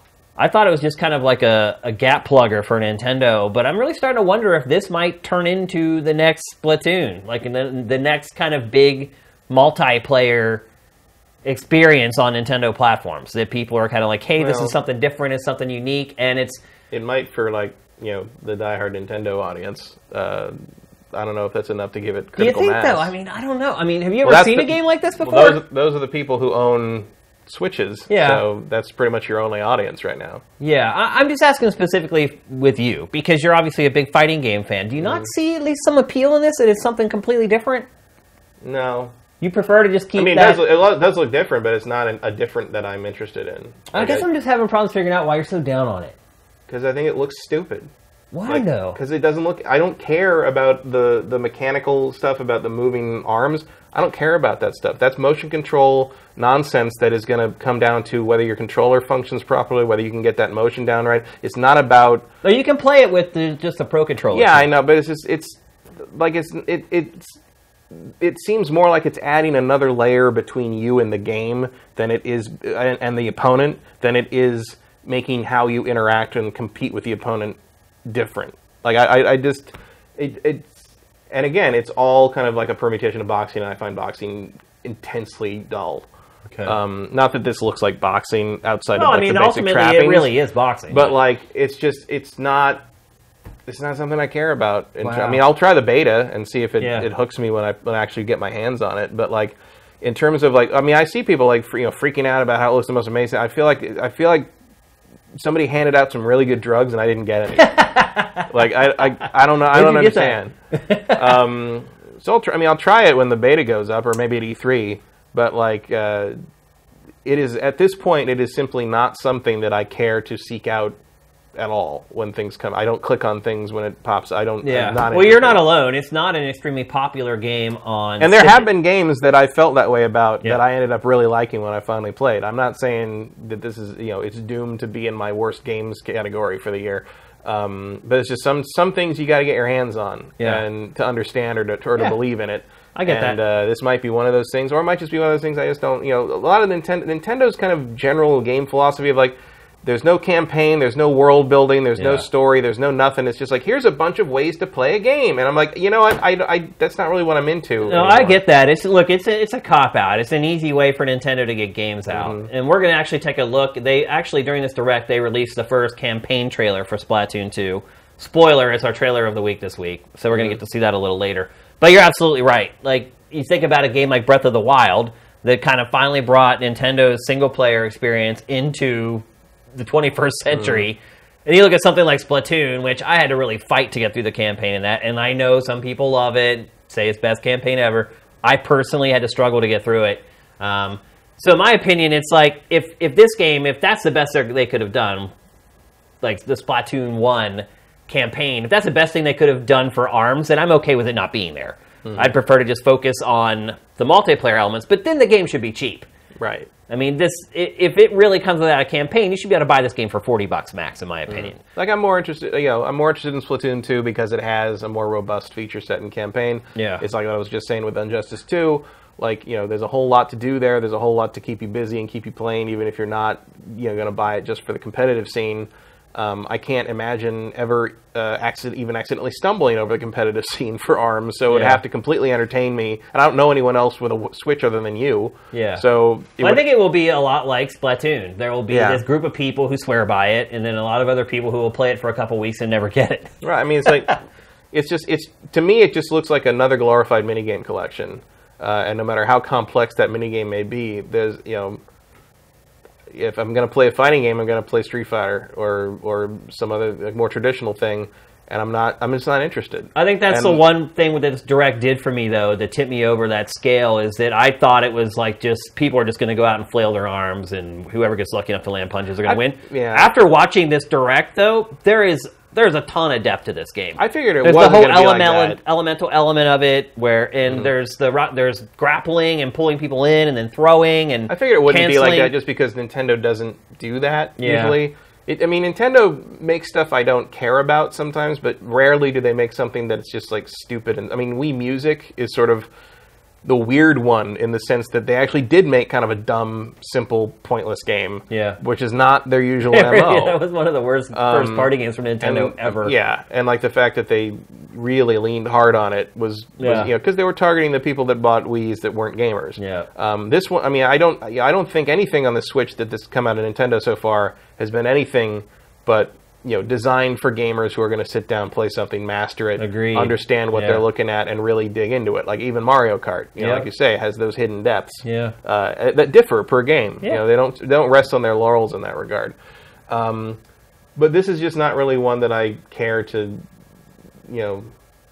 spend that time on unless I play the beta and it just hooks me. I'm interested to see when you play if it changes your mind at all. For Nintendo right now, I'm just like, you give me a call when you're going to talk about Mario and Xenoblade. Yeah.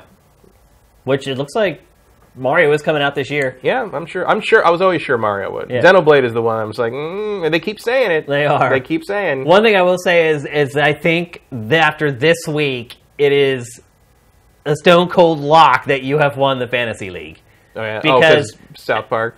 Well, South Park confirmed a date, Yeah. and it's not like at the end of the year. It's in like Right. October. And Mario is the focus of E3, which isn't 1,000% lock that it's coming out this year, because Zelda was the focus last year. It ended up getting delayed. But if Mario doesn't come out this Christmas, they got nothing. It's going to happen. And then the final nail in the coffin for me was Fire Emblem Echoes getting it's actually got anywhere from a 7 to a 9.5. Really? But yeah, it's I haven't seen that. The reviews are all over, but it's not that solid 9 that I needed. So my copy already shipped. Yeah. Well, some people have loved it, but everyone's biggest complaint about Echoes is its difficulty, which is odd because it's too hard. Yeah, because I've seen some of the critics who have railed on Echoes for its difficulty are big Souls fans. So I don't know. But that is the big knock on it so far from most of the reviews that have come out, is that some people feel it's too challenging. So. Welcome to Fire Emblem, boys. Yeah, exactly. What are you talking about? It's always been that way. So, I think officially our league is over, and it looks like you are the two-time champ of the Sifted Fantasy League. Yeah, I know.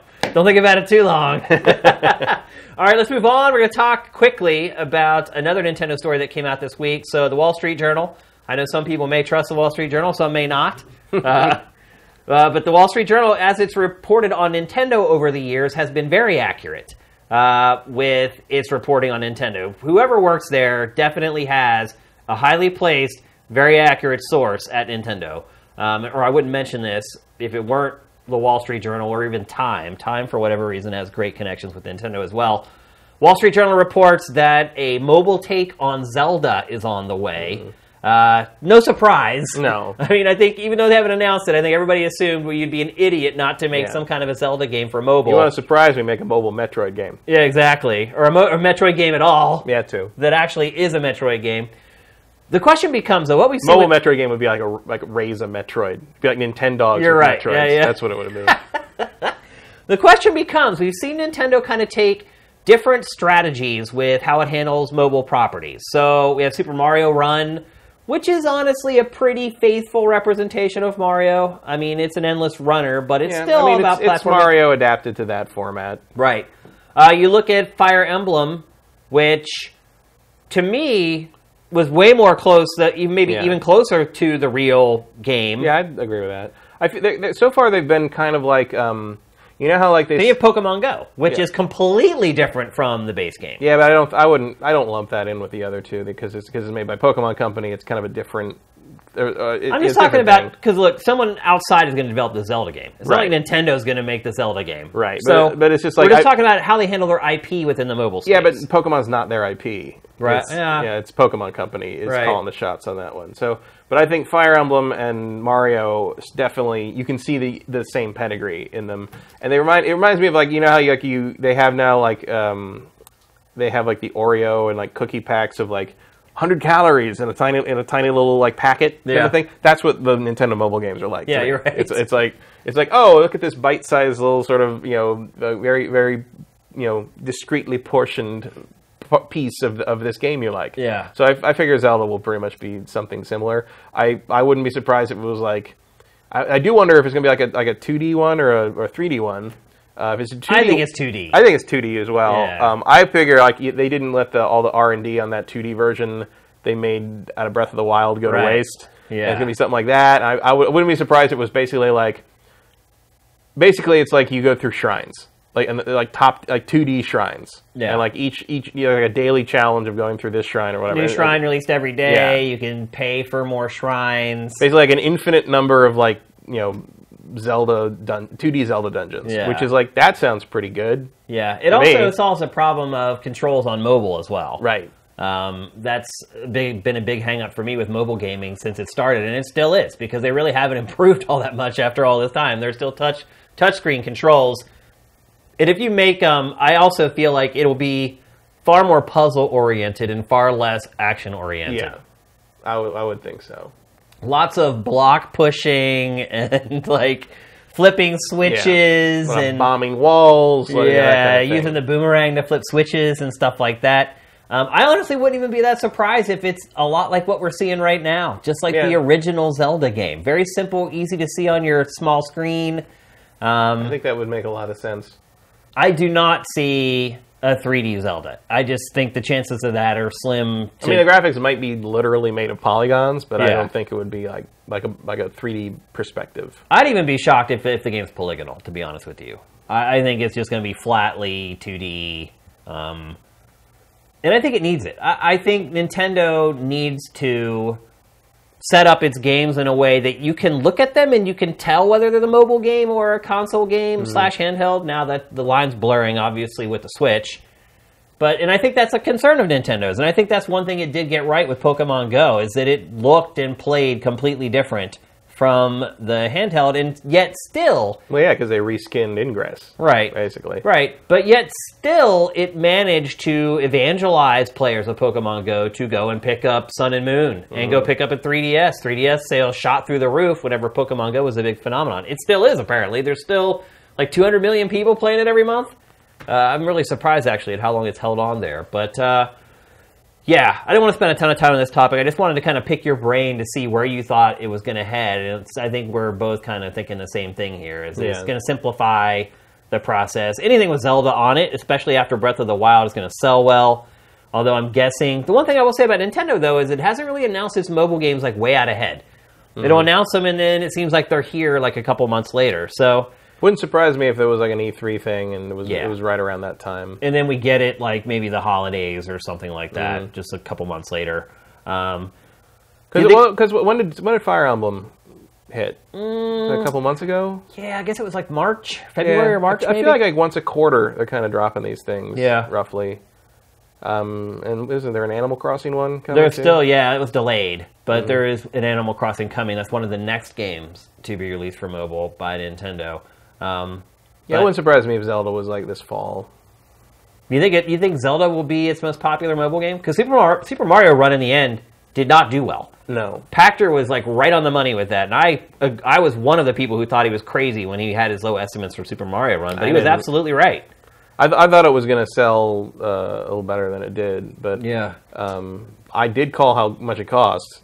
Yeah, you nailed it. Yeah, because I think he called the same price. I think he said it was going to be higher. Actually, higher? Yeah. I think he said it was like minimum $10. I don't know. I can't remember. But I was like, that was where I was. I'm like, it's gonna be $10. Like, and people said I was crazy. Yeah. I'm like, nope. I mean, what happened is a lot of people downloaded it, played the free part of it, and just never bought it. I know tons of people that did that. I did. I never bought it. I bought it just because. I figured, I should play more than that to talk about it. And I did finish it. I didn't dislike it. Yeah, it's not a bad game. Yeah, but it didn't do enough to establish itself as a mobile game. Right. I think is what it is. It didn't feel like a mobile game. I will say they did improve it later on, and I like now the game as it is now is I think a little less annoying in the sense that like you lose less if you lose a competition with another player.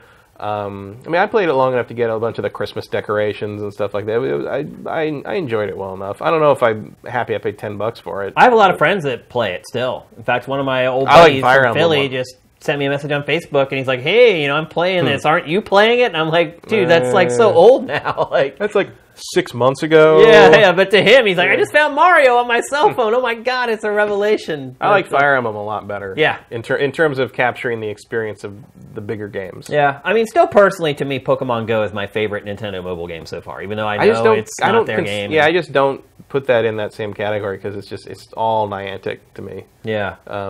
Basically taking Ingress and throwing Pikachu into it.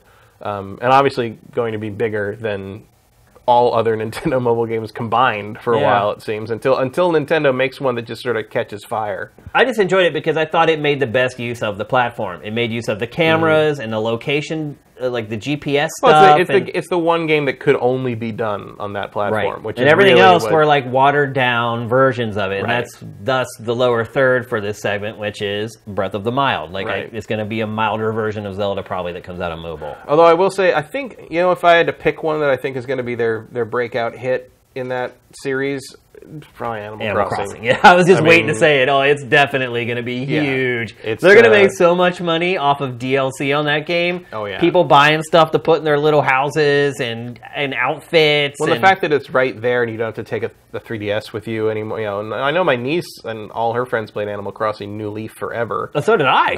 I probably spent 50, 60 hours playing that game. So went to that far island and fished for like the rare... I got totally hooked on it.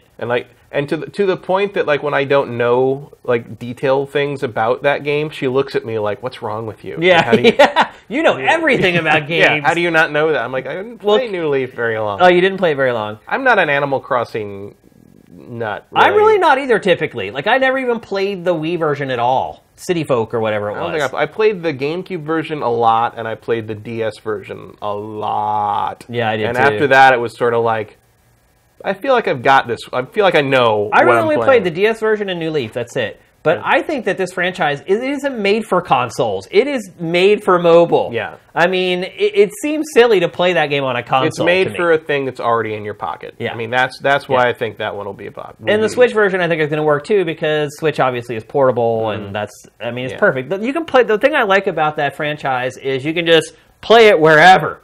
Like, you can just be sitting on your couch while you're watching TV. It's not like you have to pay attention to it every second. It's like you can just kind of hit start and leave it there, and you can close it and come back and pop it up. You don't miss anything. Like, and you kind of have a bit where you're sort of like, oh, I'm done for the day. Yeah, like I've done everything I can do today. Yeah, and like, sometimes that's annoying. Yeah, but sometimes it's like it feels good. Like you've played your Animal Crossing closure. For the day.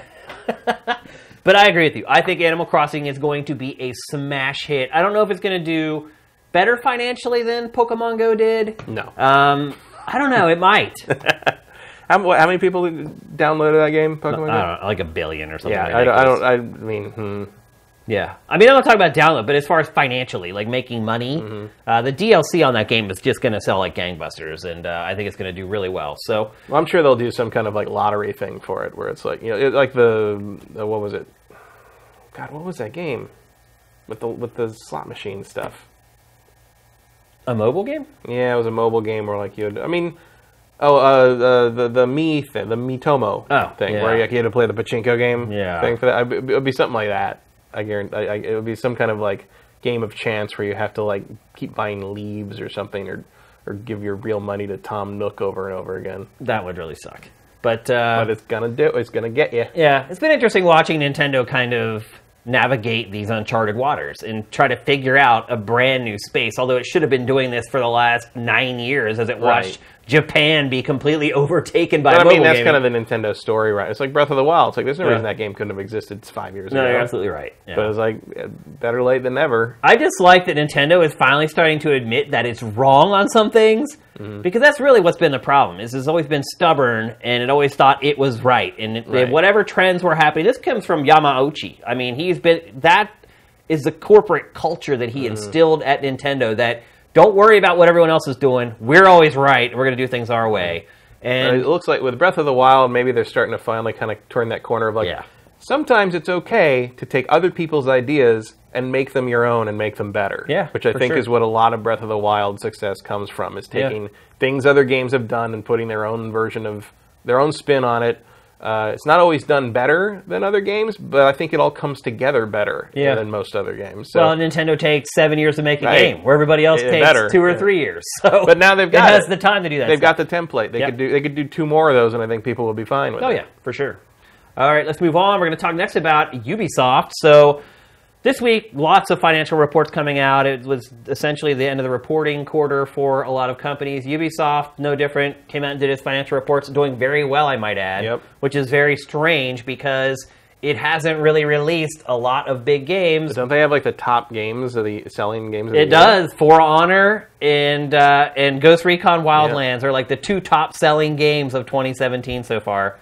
Zelda's sneaking up in there, but we didn't call that one on For Honor, that's for sure. No. I did not think that was going to sell as well as it did. I didn't, me either. Yeah, especially after I played it and evaluated it. I was really shocked that that word of mouth spread so much and it sold so well. Wildlands even more so. I don't hear anyone talking about Wildlands. I mean, people on Sifted, there are some people who are like, I love this game. Why aren't the rest of you playing it? I've seen some people go on to our PSN group and be like, hey, anyone want to play this with me? Crickets. Yeah. Like, but I think that's like what I was talking about maybe last week or the week before about how like, there's a huge mainstream audience that it doesn't go on the internet and look up games. It doesn't talk about games on forums. It's just they play games and then they live their lives. And like, those are the people that are buying Ghost Recon and playing it every night for a couple hours with their friends. And it's like, and it continues to do well, by the way. Yeah. Like, a lot of times you're like, okay... I would not have called that on that game. Yeah. But like... A lot of times you can fool people with the IP. Ghost Recon. Like, there's a lot of old school Ghost Recon fans. And in fact, probably a lot of people, like you just mentioned, people who are maybe hardcore gamers back on the original Xbox,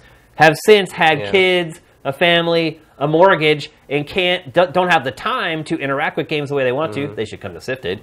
But, because that's who I made the site for. But, I can definitely see, like, people who were, like, Rainbow Six Vegas fans kind of coming back to that. Yeah, and they're like, oh, a new Ghost Recon? Well, heck yeah. I mean, I remember the last one I played for 300 hours, and I don't have money to buy games like I used to, and so I can see why that happened. But I'm still shocked it's the best-selling game of 2017 so far. Outsold Horizon Zero Dawn, like, everything. Well, I mean, it was on multiple platforms, so it had that advantage. It helps, but, like, it seems so stealthy. In terms of, like, you know, being... Well, we did see every week in Europe for, like, 6 weeks straight. It was #1 in Europe as well. Yeah. So it sold well overseas as well as in the US. Ubisoft's really got this stuff figured out. It really does. And one of the people rag on them all the time, but it's like, it sells. Why do you think Vivendi is, like, dumping all its resources into a hostile takeover? Because it's like... Even if you hate it, it's like why do they keep making Transformers movies? Because they make $1 billion. Yeah. That's why. Yeah. Like, it's like those gifts that they used to have for the Game Boy Advance with Iwata, where he just was just smiling and it's just money flying out of the 3DS. I mean, that's Ubisoft. Like, it just knows how to milk it, and it's honing its craft even further. If you look at that financial report, it's talking about how, hey, we're making less games now. I mean, it totally gets, like, the games as a platform thing. And that's, it's working with For Honor every week. For Honor has new stuff to buy for DLC. They put out a trailer that shows off all the new stuff. And sometimes it's just new costumes, but sometimes it's new finishing moves for, like, every single character in the game. Ubisoft is doing a really good job of with the games as a platform sort of financial structure. And in that note, as it said, it's not going to be releasing as many games as it used to. It did announce The Crew 2. Matt, do we need a Crew 2? Because it can be argued the first Crew was really Ubisoft's first foray into this games as a platform idea. Yeah, that's true. Do we need it? Maybe in a world where they're not making any decent Need for Speed games. Yeah. Here's the thing. I have the Crew, the original Crew, and like the full... I got the... I think it was like 19 Before bucks. it went free to play or whatever. Yeah, but it was like 19 bucks for the whole shebang or whatever. Yeah. And here's the thing. The Crew doesn't play tremendously well. No, it doesn't, yeah. But it's such a good idea. Yeah. It's such a cool notion of like, I mean, and it's so big. Yeah. And like, I love the concept of the Crew.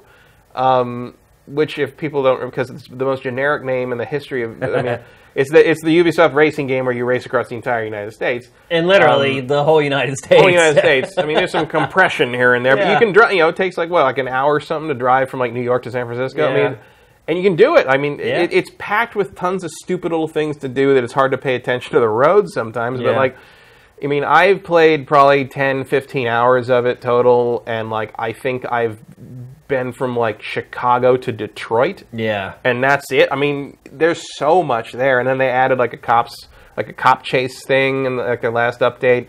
Like, their last update was like 6 months ago. I'm like, they're still putting out expansions for this thing? But that's what I was saying. They've got it figured out. Yeah. Like, they know that it's working. So, like... For this game that really tanked out of the gate. So if you, like...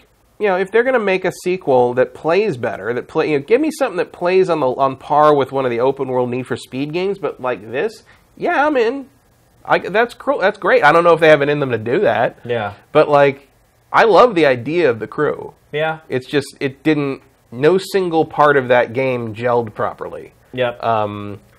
And also, it still had that problem of just like, you know, Ubisoft seems to think that the only way to appeal to a mainstream audience is just to bro the hell out of stuff. Yeah. And like, everyone's just the coolest street racing, garage working mechanics. Like me, right? I'm a street racer. Yeah, exactly. It's like everyone's Shane in the world of the crew.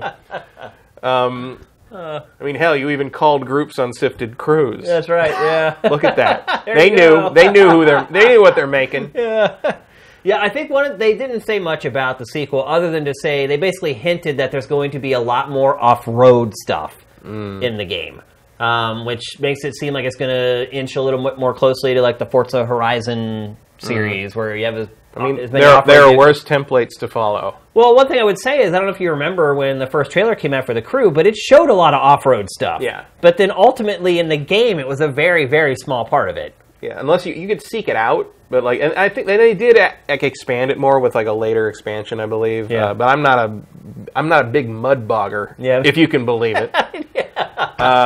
Never would have guessed. Don't let the beard fool you. But so I never did a whole. I'm more of a street guy. Yeah. Keep me on the asphalt. Yeah. But I mean, it is there. I mean, there's a whole section for like off-road stuff, and like you can have like off-road versions of like some pretty weird cars in there, which is cool. They added motorcycles, I think, at some point. I'm wondering if they're going to make the entire United States an open world. Well, I mean, that's what it is. I mean, kinda. I mean, there's certain like choke points where you kind of have to stay on. Right. I mean, you got to go through like Denver. Right. But you mean like literally just drive anywhere you want? Could you like turn right out of like Chicago and just go to New York. Drive to New York. Yeah, drive to New York with ever touching it road. Yeah. Yeah, I mean, maybe. Which would be insane. Be cool. It would, but it would be insane to build something like that. But if anybody's going to do that, it'd be Ubisoft. It is Ubisoft. Because I mean, open worlds are kind of their thing. I mean, they don't always hit it out of the park, but you can usually see they had a good idea. Yeah, I mean... I'm waiting for them to start tying everything they make together into the Ubisoft cinematic universe. Right. Where Assassin's Creed is in the same universe as Watch Dogs is in the same universe as Ghost Recon. Which is possible. You could. Which is the same universe as The Crew. Yeah, you could mix that all up. It could work. And they just call it, the game just would be called Ubisoft. And that's it. Ubi World. Ubi World, yeah. Okay, so The Crew 2, I think both of us are lukewarm on that. Trying to stay positive because it has possibilities. Far Cry 5 was officially announced after the leaks that we talked about last week.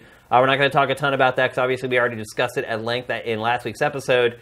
You have some intel that you probably can't share. No. So there will be information about Far Cry 5 coming out very soon. Yeah. Before E3 likely. We should get some information on that. At least. Yeah, it sounds probably. Yeah. I mean that's. It's not one. I'm sure it's not one of their big surprises because it's the fifth game in a series, and really, more like the eighth game. Yeah. I'm looking forward to seeing what they have to show on this one. It's always interesting to me to see how they try to keep that series fresh because it is a formula, but the fact that they don't have to have the stories or anything relate to each other is, I think, that series' biggest strength. Yeah. The fact that you can jump from, tropical islands to Tibet to an 80s sci-fi movie to caveman days, like that gives you a lot of flexibility. Yeah, it gives you a way to make something that plays the same, not feel stale, because you're always doing something a little bit different. Yep. And then they announced officially that the next Assassin's Creed is coming, will be shown off at E3. All 3 of these games being released before the end of March next year. Yep. I would guess, maybe not the Crew 2, I don't know. I would guess most of them in time for Christmas. Yeah, but they said, officially all they've said is they're all coming out this fiscal year, which ends March 31st of Although I next think year. Far Cry is a couple times come out in the spring, or early in the year. If I remember Far Cry... The last Far Cry came out in, March. Was it March? Yeah. Yeah, Primal was March. Far Cry 3 was December. I remember that. Yeah. Yeah, that was was it Far Cry 4 that came out in December? I think it was. No, it was 3. Was it 3? Maybe it was both. I remember one of them could not be considered for Game of the Year because it came out that was late. probably Far Cry 3, because Far Cry 3 was the last review I wrote for X-Play. Okay. Which was the very end of 2012. There you go. It was the last one I produced. I think Miguel wrote that one. Okay. But it was one of the last. It was like the last game out the door before X-Play shut down. Okay. So yeah, that was definitely they're definitely late releases, and that would have been definitely past the deadline for Game of the Year. And maybe Far Cry 4 was at the same. I don't remember when Far Cry 4 came out. Yeah. I'm sure it was around the same time. But yeah, Far Cry tends to either just barely squeak in there or just barely make the end of fiscal. So I would guess Far Cry would probably be the last of the 3. Yep. Some of the details have been sneaking out about the Assassin's Creed. It looks like it's confirmed that it is in Egypt. Yep. It is a prequel of some sort. Yeah, probably called Assassin's Creed Origins. Yeah. And I think they said it was I think the rumors said it was the Black Flag team. Yep, which is good news. Which is good. Very good news. Yeah. They said drastic changes. Yeah, they haven't... there was talk about, like progression of the character will be more based on what you do rather than your progression in the story. Right. Because one of the things in Assassin's Creed has always been, like, you can play as long as you want, but you're not going to get that new piece of gear until you finish that story mission. Right, yeah. I'm wondering if it's going to be more like Breath of the Wild, to be honest with you. Or more like Far Cry. Like Far Cry, you can progress your character pretty far by doing nothing except like running around killing stouts or whatever. It wouldn't surprise me if they're taking a lesson from that, which is funny because Far Cry 3 really took a lot of lessons from Assassin's Creed. Yeah. It just makes me wonder how and there's rumors of being able to like sail the Mediterranean. There's going to be ship combat. Confirmed. You might even be able to get to Greece. Yeah. At some point. That was one of the more far-fetched rumors, but or maybe I thought they were saying Greece for the sequel. I don't know. To Origins. It was unclear. I think.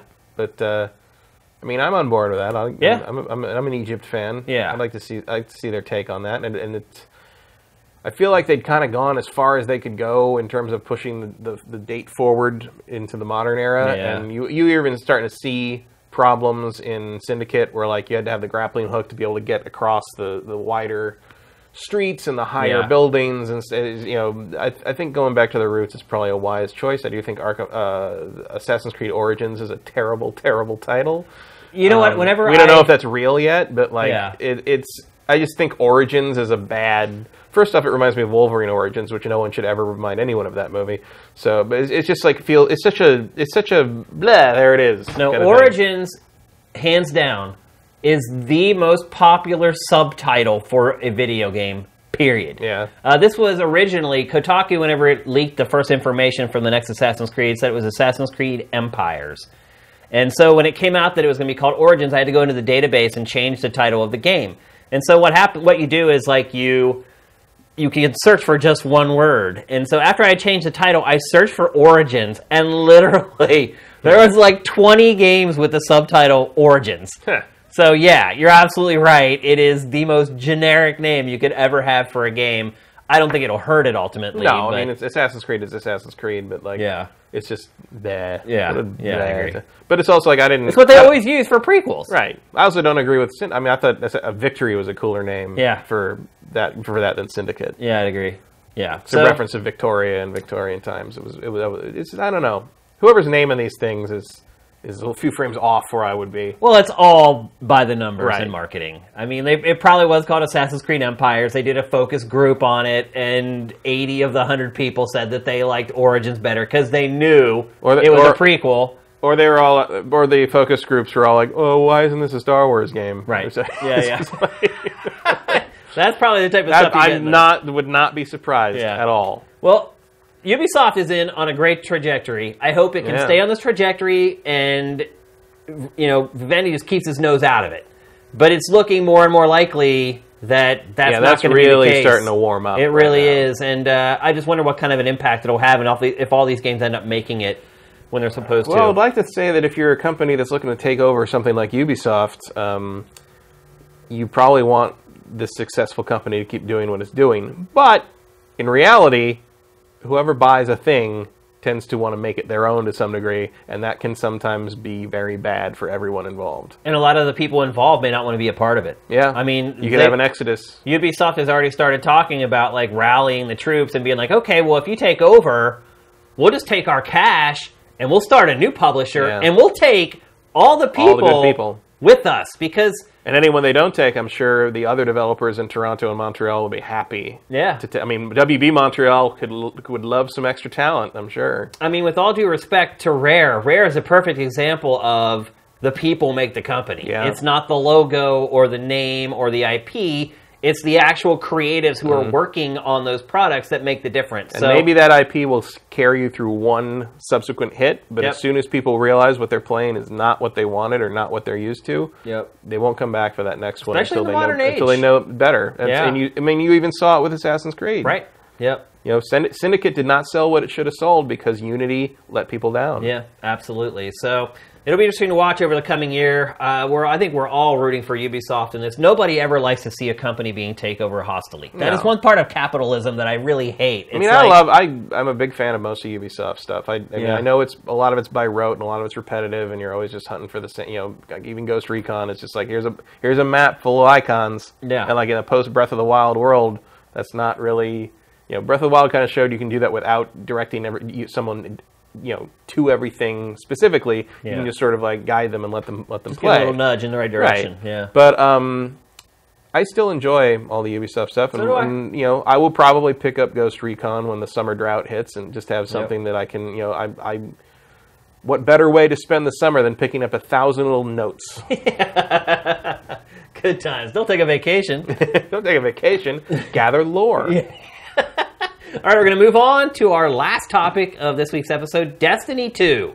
Save the biggest for last. I was going to say best for last, but the response coming out of this big event that happened yesterday, mostly positive, but certainly mixed. I think the pervading opinion from most journalists that went there is that it's not as big a departure as they had hoped for.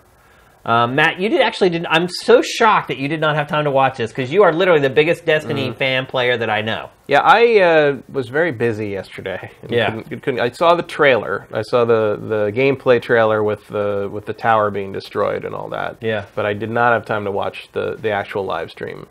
Well, I did, and I took a ton of notes. So, as a Destiny player, a hardcore player, how many hours would you say you put into the first one? 100-something. 120. Okay. So what I'm going to do is I'm going to just ping all these off initially, and then I think I put another like 50 or so into the Taken King and Rise of Iron stuff. Okay. So I'm going to ping all these changes off of you, and then I want to get your take as a Destiny expert and hardcore player of your impression of them. Let's see. Let's talk about the PC version very quickly, because that information kind of is the most recent. It just kind of came out today. No dedicated server. Well, actually, first let's say PC version going to be hosted on Battle.net. Which is now Blizzard app or whatever. And it's very curious. Today, people asked them, why did you bring up Battle.net? Because that's gone. Now it's called Blizzard Launcher. Right. And Blizzard said this is an exception, that we decided to use that old term for this reason and that for this one purpose, and that's it. Why would they do that? Brand recognition? They're like, people don't know what Blizzard Launcher is yet? Partly that, and partly because I have yet to run into anyone who thinks Blizzard Launcher is better than Battle.net. Yeah. It's just, like people, even like the hardcore Overwatch people are just like, now it just says Blizzard on my little app thing. It's stupid. Like they don't like it. Battle.net. Or what does somebody say? It's like it's a launcher that gets you into conflict with people. It's not a launcher that has anything to do with the weather. Yeah. And I'm like, okay. I mean, that's valid. I mean, I guess it makes sense that Activision want to start putting more stuff on that because, I mean, it is kind of silly to have a whole platform like that for 5 games. Yeah. Blizzard also said that it is not going to get into the business of hosting third-party games on its service. Right. This was a special exception just for basically their partners in some ways. It makes sense in the way that it's all in the family because Blizzard's owned by Activision, and most people probably already have BattleNet installed. Yeah. And it makes it pretty simple. Yep. And it means Activision doesn't have to pay Gabe Newell anything. Yep. The PC version is actually being released later. Console versions are, I think, September 9th, I believe. They haven't announced the exact hard date for the PC version, but it's coming later, and it will not have dedicated servers on PC.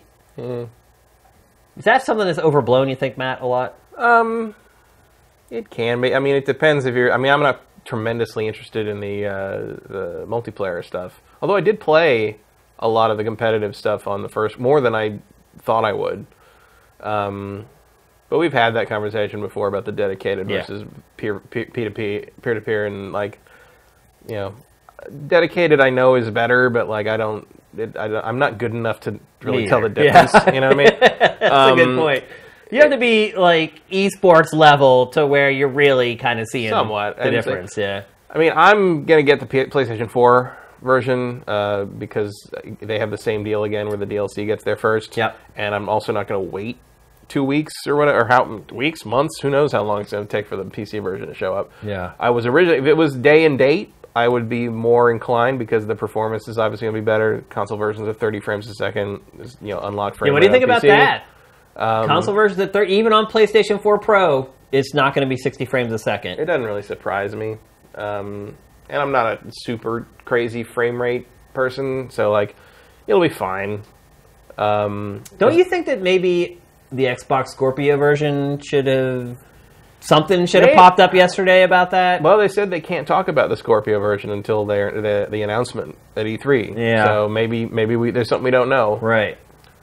Clearly, I think it should be able to run it at 60. Maybe. I mean, the fact that Scorpio exists is probably one of the reasons the PC version exists. Probably, yeah. Because that parity is one of Microsoft's, tent poles or pillars right now. Yeah.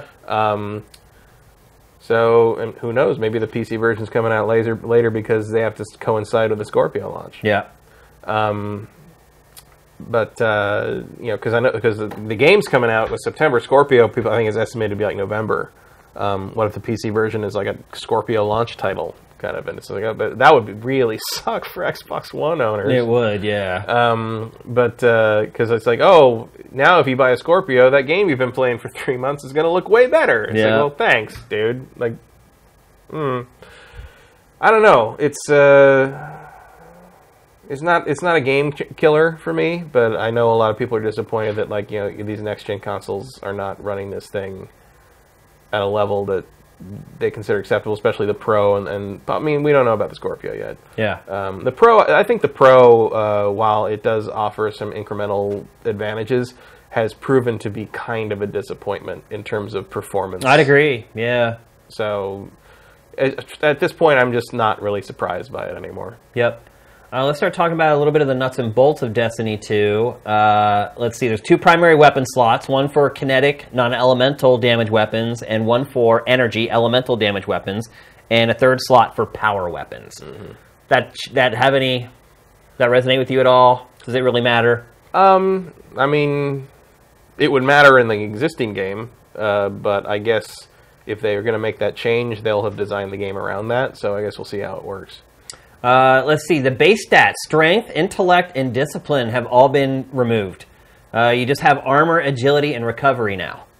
That's not too bad. I mean, simplifying it. The more you can simplify it, the better. Especially because that was a big issue I had with it. Like once I finished the campaign, I got lost trying to figure out what the hell I was supposed to do with the whole light and everything. I was just like, and they simplified that more as time went on. Yeah. In the first game already, but like it's kind of like what you said about Dark Souls, where they're use these terminology that doesn't automatically mean anything to you, and it's one. This game was totally guilty of that. And it's one thing to do that in like a game like Dark Souls, where they're intentionally kind of trying to make you sort of puzzle things out. But in a game like Destiny, like, it should all be instantly readable. Yeah, there's no reason for it. There really isn't. I don't think there's a reason for it in any game, to be honest. But I know I may stray from the pack a little bit on that.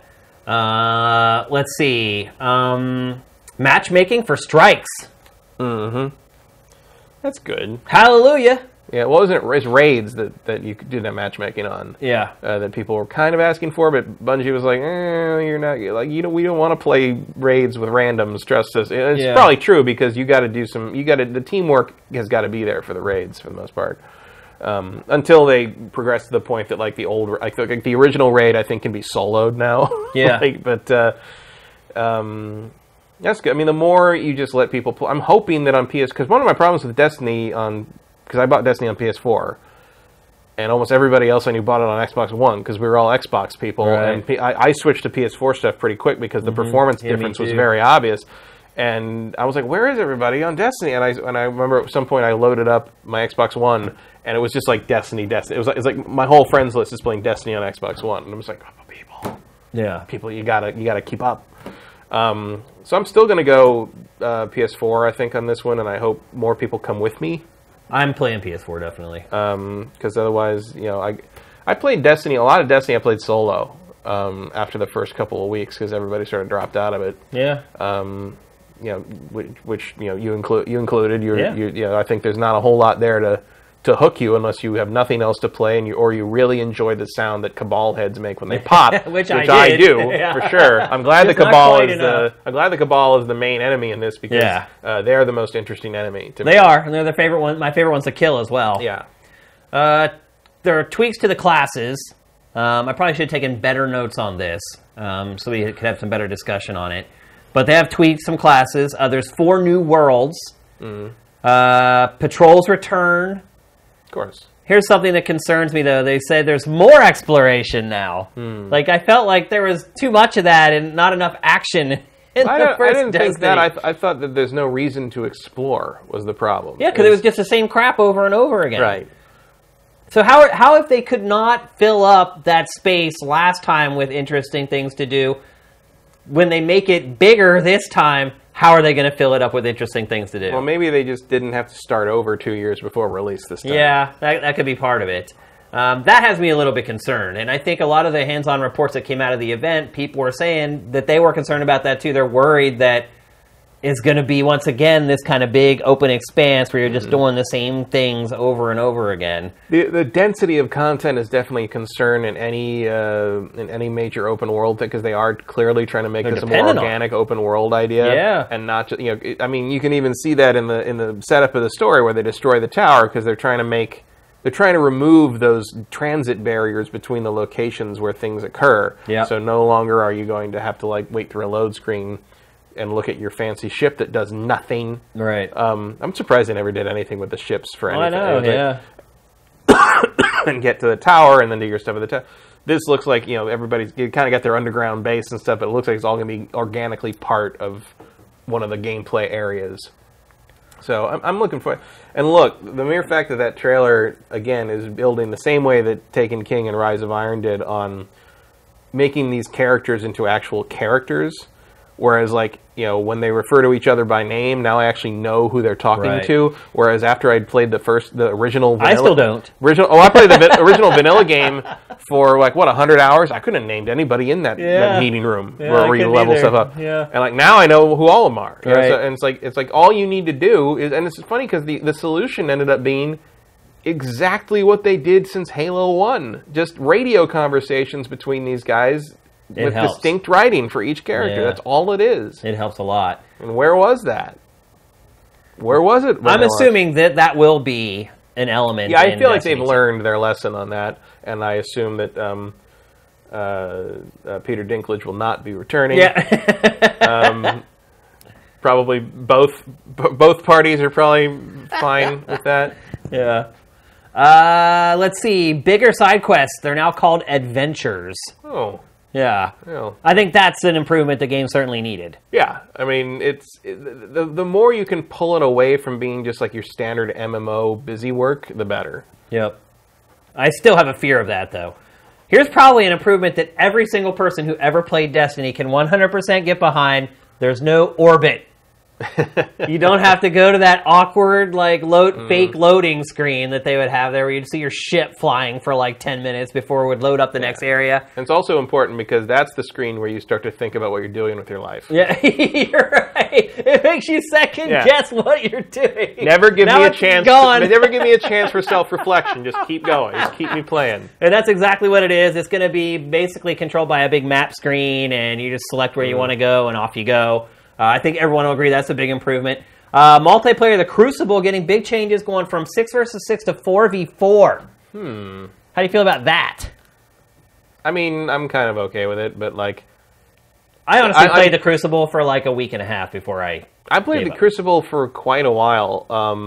I was pretty good at it, which is unusual for first-person shooter competitive multiplayer modes. I don't know why. Yeah. I wasn't playing like the... That's because it's unbalanced. It was all about like your character and how they were buffed up. Well, no, I wasn't playing... They didn't have that at the beginning. Like your equipment was all disabled. At first. And so that was what I was playing. And of course there were... obviously there were weapon types that were way better. Right. And they tried for a while. The hand cannon was king. It was not balanced, is what I'm getting at. Like, they tried to take away the buffs that you got from playing the regular part of the game, but still, the multiplayer was not very well balanced. But I enjoyed it for whatever reason. I mean, why? I don't know. I don't know why I like that better. But maybe it's because Bungie's gunplay feels great. That's true. That's a big part of it. I'm curious. Did they say why they dropped the player They count? have not. That was just like something they mentioned. Like they didn't really go in depth on the Crucible and multiplayer that much. That they were. I'm kind of okay with that in the sense that like it's not a huge part of my Destiny experience anyway. And if like we can have a full competitive multiplayer experience with a team of 2, which is a pretty easy thing to gather. Yeah. Like I'm into that. That's cool.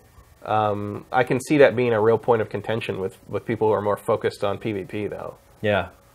Let's see. We already knew no carryover other than your appearance from Destiny 1 to Destiny 2. Even the fact that they're getting appearance in there, I think is pretty cool. Yeah, I don't remember what my character looks like. I don't really remember either, actually. I've played as her for 150 some hours, and I'm like, she's blue? Yeah.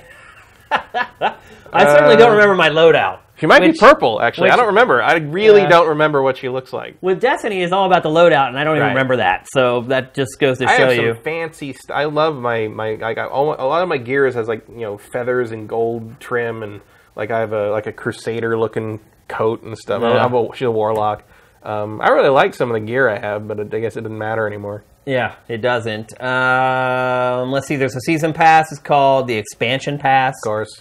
It isn't like I think it's a better deal to buy it at GameStop now, I think. It is, but I don't know if it, you said of course, but things are changing. Like, a lot of shooters aren't having season passes anymore. This, to me, is a little bit of a throwback. Yeah, well, Bungie got to get money, Activision got to get money.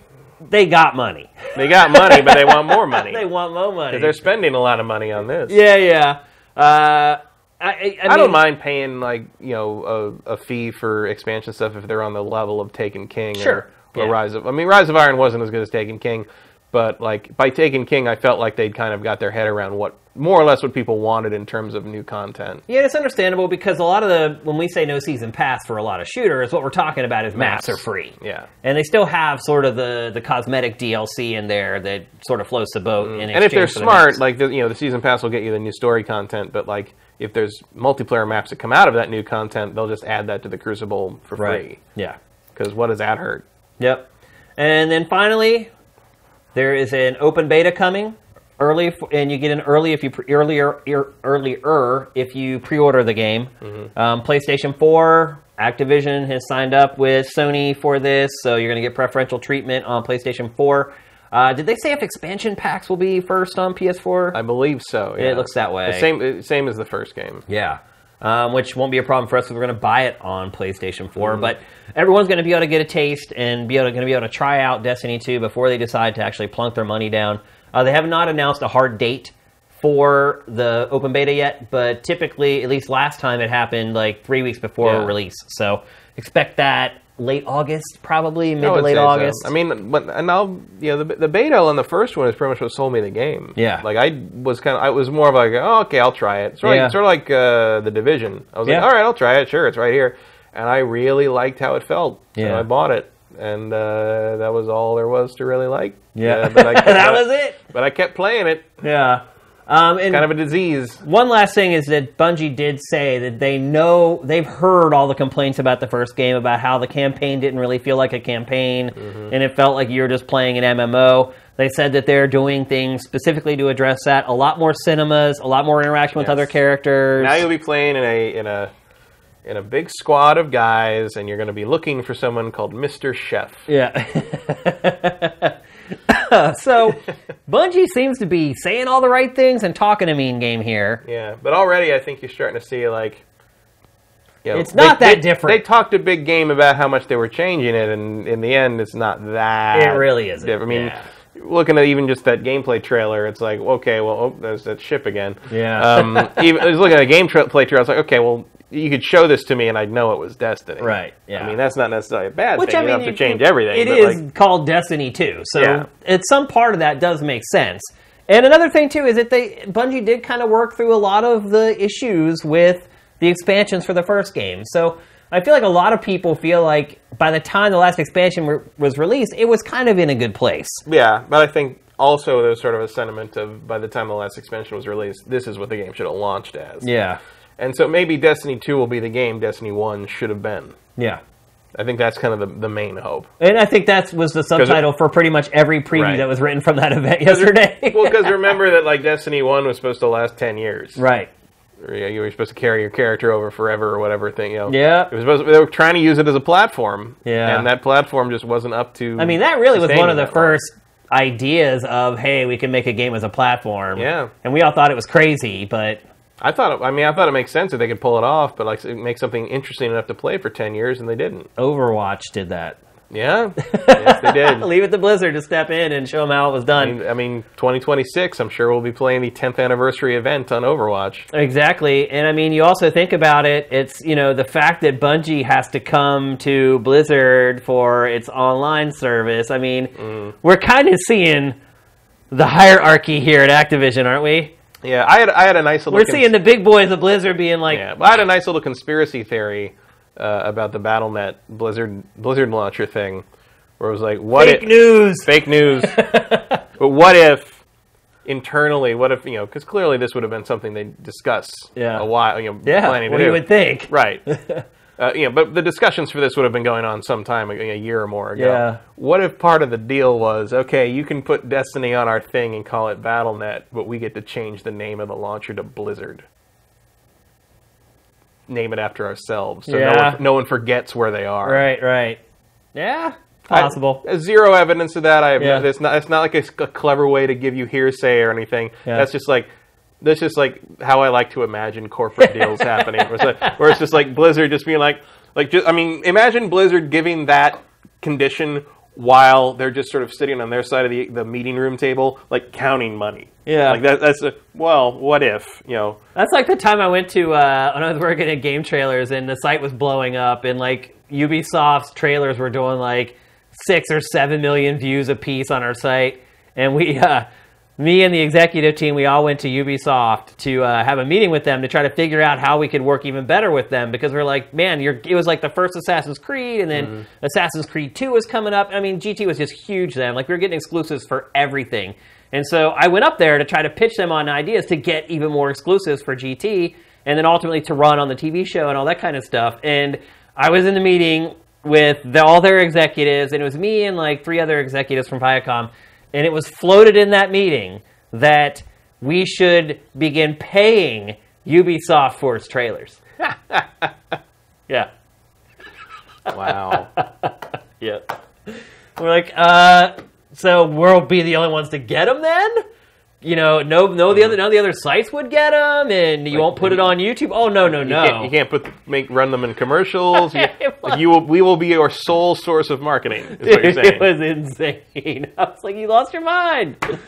And I will say the person who said that is a very highly respected person within the industry. I'm not going to out him with using his name, but they were like, they floated the idea of us paying for their trailers to run them on GT. So nope. Yep, so that's it. I think we went through every little factoid that's known so far about Destiny 2. Much more will be coming very soon, obviously with E3 right around the corner. And it's going to ramp up because the game comes out now in a few months. So They are on a tight schedule, which means it should be good stuff for us as far as information coming out at a steady clip. And with that, it's time for our trailer of the week. In hindsight, I feel like I probably should have chosen the new South Park Fractured Butthole trailer. But instead, I went with one that I thought had more impact, which is, as I mentioned earlier, is the debut campaign trailer for Splatoon 2. Get those questions into the chat so we can answer them when we get back. Let it roll, Sam.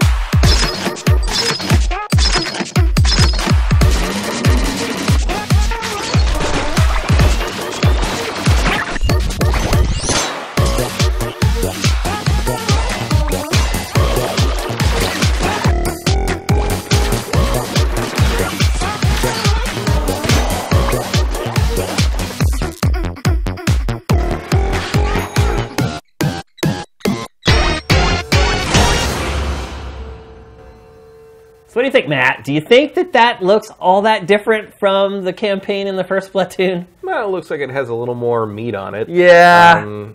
It looks about, bare minimum what constitutes a campaign beyond sort of the generic fighting game campaign of like play a ladder of things, and then that's basically what the campaign of the first one was. Yeah. But it looks like it's more than the first one.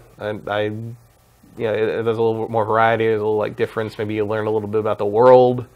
I don't know if I want to know more about the world. Because it seems really weird. Yeah. And you're like, so what evolutionary force caused a bunch of paint to become people? But you all kind of look evil. It's ink, Matt. It's ink. Oh, it's ink. Yeah. All right. It's not paint. Paint, ink and paint. Honestly, I think it looks about the same. I mean, it looks like maybe it's a little more robust, but... Yeah, well, it looks like there's characters more now. There's something to it. I don't know. It seems like they're taking fine. the easy way out to me. Yeah, well, a lot of anything between Zelda and Mario right now on the Switch feels like that to me. With the possible exception of Puyo Puyo Tetris. Yep. Here's a fun question from Drunken Elvis, one of our regular members on the stream. It's my birthday today. Happy birthday. And I have received Farpoint and Injustice 2. Which should I play first? I would say play Farpoint first, because you're going to stop playing that soon enough to play some Injustice. And I would say the opposite. I would say play Farpoint last, because once you play it, you're going to be sick and you're not going to want to play anything else. If you're like me, anyway. See, I stopped. Yes, I had to go to bed, so I'd be up in time to come here. But I stopped Farpoint just because at a certain point I'm just like, that's enough for now. I wasn't sick. My eyes weren't tired. It was just I was tired of shooting spiders. Yeah. And Injustice can maybe suck you in and get you playing for longer than you think you will. So what I'm saying is if you play Injustice first, you might find you're out of time to try Farpoint today. Got ya. That's why I said Farpoint first. Cheater Hater. Thoughts on Black Ops 2 being in the top 10 of MPD and what it means for the future of backwards compatibility. Oh, also, by the way, Black Ops 2 outsold Infinite Warfare. Wow. Yeah. Like, overall? Just like for lifetime that today, or just that week? For Lifetime, it's destroyed it. But just this last month. Oh, okay. Yeah. Black Ops total? 2, yeah. Or just for the month? Just for the month. Okay. Yeah. Yeah, Infinite Warfare really didn't seem to catch the imagination, did it? It didn't, which is a shame. I think at least the campaign is really good. Yeah. Black Ops 2 is a great frick. That's my thought. I've said it on this show so many times. Black Ops 2 is my favorite Call of Duty game. And apparently other people agree that it's the best Call of Duty game. I just think that's what it is. I don't think it's an indictment on how good or bad Infinite Warfare is. I think Black Ops 2 is just that damn good, especially the multiplayer. I love it.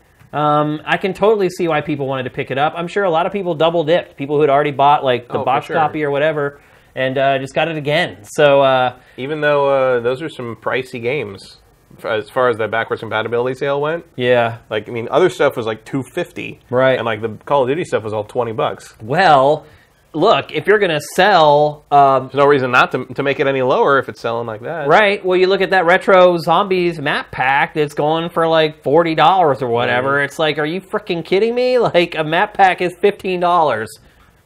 I don't know what's going on. I mean, but... Well, part of it, I think, is because, like we talk about, or Impactor talked about, maybe not this week, last week. I can't remember. Sometimes I can't remember when I watch them on YouTube or when I watch them on Sifted. Yeah. But he talked about how, you've got people in the AAA space, the audience for that, there's people that buy 1 or 2 games a year. Yeah. If you're buying 1 or 2 games a year, spending $40 to make a game you already own, have more content, probably isn't that crazy an expenditure. Yeah. Whereas with us, we're buying games every week. Like another $40 for a game we already spent $60 on. I was like, that's crazy. But yeah, for us, it's an either or. Right. For them, it's like more. Right. I guess that's a good way to look at it. Yeah. That's kind of how when I see that something that costs that much as a DLC thing selling, I'm like, that must be to people who just don't spend any other money on games. It's still dirty on Activision's part to but again, it's like their customers like that. If their customers didn't think it was worth it, it wouldn't sell that well. You're right. So, the market gets what the market will pay for. Yeah.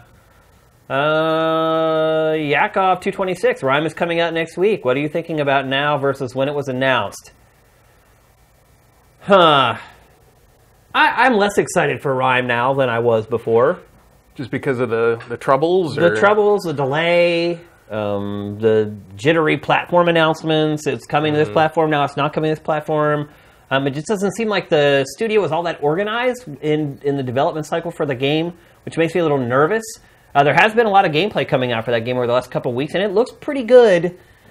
I mean, look, I'm going to give it a whirl. Yeah. I've been too excited about it in the past to not at least try it. But I think my expectations are a lot lower, because generally, if you have a game that's that good and that amazing, basing that on where I had kind of placed it, you don't have these problems during development. Like, you just don't have it. Like, you don't hear these crazy stories about games being delayed, taken off of one platform, being exclusive to a platform, and then going multi-plat. Like, you don't hear that, like, if a game is amazing.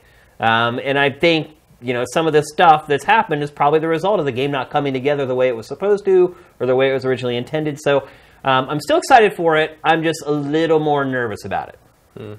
I was never particularly enthused to begin with, but... Well, you got to realize this was during the Zelda drought, before we had Breath of the Wild. I'm That's curious. The other thing. Like, Zelda's come out now, and so the draw for it isn't quite what it was. I'm curious. I'll play it.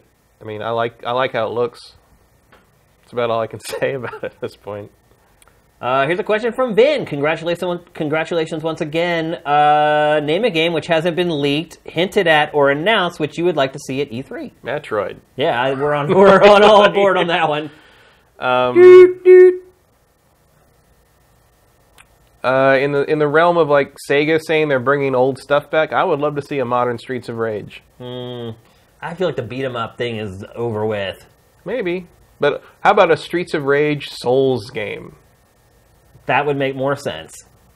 Because then it wouldn't just be this repetitive slog of just beating people up the whole time. Either that or, like, I mean, I think the Surge has somewhat proven that you can put a more complex combat system moment to moment in there and make it work. And I think you do something similar like that with Streets of Rage, make each fight like a real thing as opposed to just mowing down endless bad guys. Yeah. You can have something there. The other thing I would love to see come back from them is Shinobi. Yeah? Oh, yeah, it's been a while. Since the PS2. Well, actually, Really? there was a 3DS game. Yeah, there was, yeah. But that didn't count. Well, I'd just like to see a Shinobi collection at this point. It's very hard to find a decent copy of Revenge of Shinobi these days. For me, it's Ninja Gaiden. After Team Ninja redeemed itself with Neo and proved that it could make an excellent game, I am jacked up to see the next Ninja Gaiden. I think you'll be waiting a while. I think I might. But, you have to at least wait through Neo 2. Yeah, I know. You think so? I think so. I don't know about that. I think they'll get a Ninja Gaiden out this gen. They have to. No, they don't have to. It'll sell better than Neo. Maybe. And Neo sold pretty well. I wouldn't mind seeing a Ninja Gaiden that took some lessons from Neo. Sure. Yeah, I mean, and obviously it will. It'll be informed by Neo. Neo looks great, plays really fast. I would be really stoked to see a new Ninja Gaiden. Especially now that Itagaki's kind of gone and completely out of the picture, and all his kind of, I wouldn't say cronies, but a lot of his more loyal people that worked with him there have now left, and they're working at Valhalla with him, and now that team has really become sort of Yosuke's team. As long as they keep going back and playing Razor's Edge a lot to remember what they did wrong. Yeah, that's a good point, because that game was bad. So yeah, and Metroid for both of us. I think we'll see a Metroid at E3. I think Retro Studios, that's exactly what it's been working on, and I think we'll get at least a first trailer or something. Justin Horman asks, Shadow Warrior 2 just came out for consoles after being PC only since late last year. Are there any other games that are only available on PC that you think you could do well enough with console controls to take advantage of the console-only audience? Quake Champions. Have you been playing that beta at all this week? No. I haven't either, man. I wish I had time. I wanted to give it a whirl. But Quake, if there's one game that's only PC right now that I want to play on consoles and will work on consoles, I think that's it. It's not done yet. Maybe it will come to consoles when it's done. But I would say Kentucky Route Zero. No. Which is a different way to go with this question. For sure. But I think more people should play that game because it's amazing. And it's still not done, and God knows when it will be done, because the last episode, there was like, what, a year and a half between episode 3 and episode 4? Yeah. And they got one more to go. But when that thing comes out fully, I would love to see it on every platform imaginable, because it's great and people should play it. I know that... And it's in a Humble Bundle right now, if you want to go get it. Yeah. I know that a lot of people will say I'm crazy for saying this and think it's not possible, but I would love to see League of Legends on a console. Even if you have to pack in, like, a peripheral, and I'm sure you've seen these, Matt, those, like, PC keyboards that just kind of wrap around your hand and you have, like, the keys, like, there to play with. Like, I would totally do that to play League of Legends while sitting on a couch. It's not like a lot of RTSs where you use the whole keyboard to play. You can really play League of Legends with, like, around 10 keys or something like that. So I would love to be able to kick back and play League of Legends instead of sitting like this, like, the whole time while I'm playing. So if I could pick another one, that would be one for me. I know it will probably never happen, but we can dream, right? JM Rain 99. I can never read the names that are in green. JM Rain 09? JM Rain 99. 99. It's light blue on mine. He's green on mine for some reason. Yeah, I think the colors are random. Hey guys, I bought a PSVR right away, and now it has been sitting. I'm sorry. I hope you didn't listen to me and went and bought it. I mentioned, I think it was last week, that I felt bad for recommending PlayStation VR now. Other than Farpoint, any other recent game or experience for the PSVR that I should check out? No. I'll tell you the PlayStation... Unless you haven't played Resident Evil. Yeah, definitely. The PlayStation VR game I've played the most in recent memory is Werewolves Within. It's a Ubisoft kind of group, like, board game. It works. It's a lot like Star Trek Bridge Crew. Yeah. It's more of a social type experience instead of a hardcore game. Yeah, I mean, I definitely would keep your eye on Bridge Crew in a couple weeks. Yeah. And I guess if you haven't played I Expect You to Die, which was out in December... I thought that was fun. It's like a James Bond style death trap puzzle game, which is kind of one of those things. Kind of one of those things that only would work in VR. I mean, you could do it normal with like a normal controller or mouse and keyboard, but I don't think it would have the same impact. Yeah. Let's see. Erebus Jones, what's the most overrated game you've played in the last 10 years? Jeez. Overrated gameplay in the last 10 years. Well, I would say Bloodborne. I know people will think I'm crazy for that, but...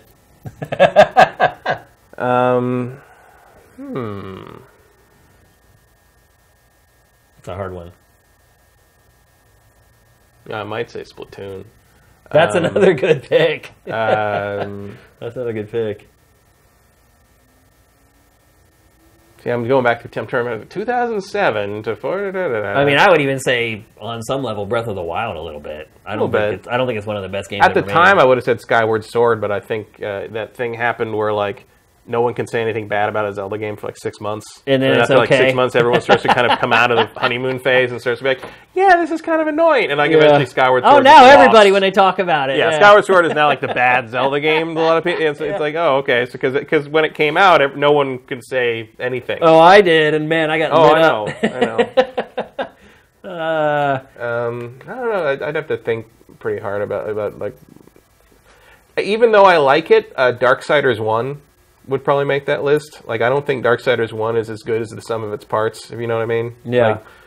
Like, even though I like it and I played through it twice, I think we gave it a 2 out of 5, and I still kind of stand by that. Even though I like it, you know, everyone's got. No, I can understand that. I can see. It's like how I really love the movie Equilibrium, even though I know it's trash. Yeah. Like for whatever reason, I just like it.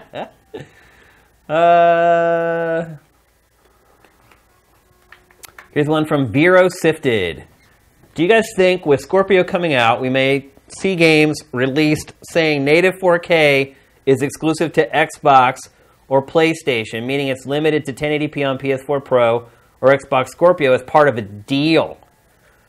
I don't think that's a great question. I mean, you should float. I mean, that would be something like if you can ever float that in a marketing meeting, like somebody was going to hail you as a hero. But like that, as a developer, as a publisher, I feel like I wouldn't want to make a deal where my game looked intentionally worse on another platform for any reason. Well, first of all, I don't think PlayStation 4 Pro is not going to be in a position to do it. It'll never be able to do it. I mean, you're really talking about a Scorpio thing here. Yeah, or PlayStation 5.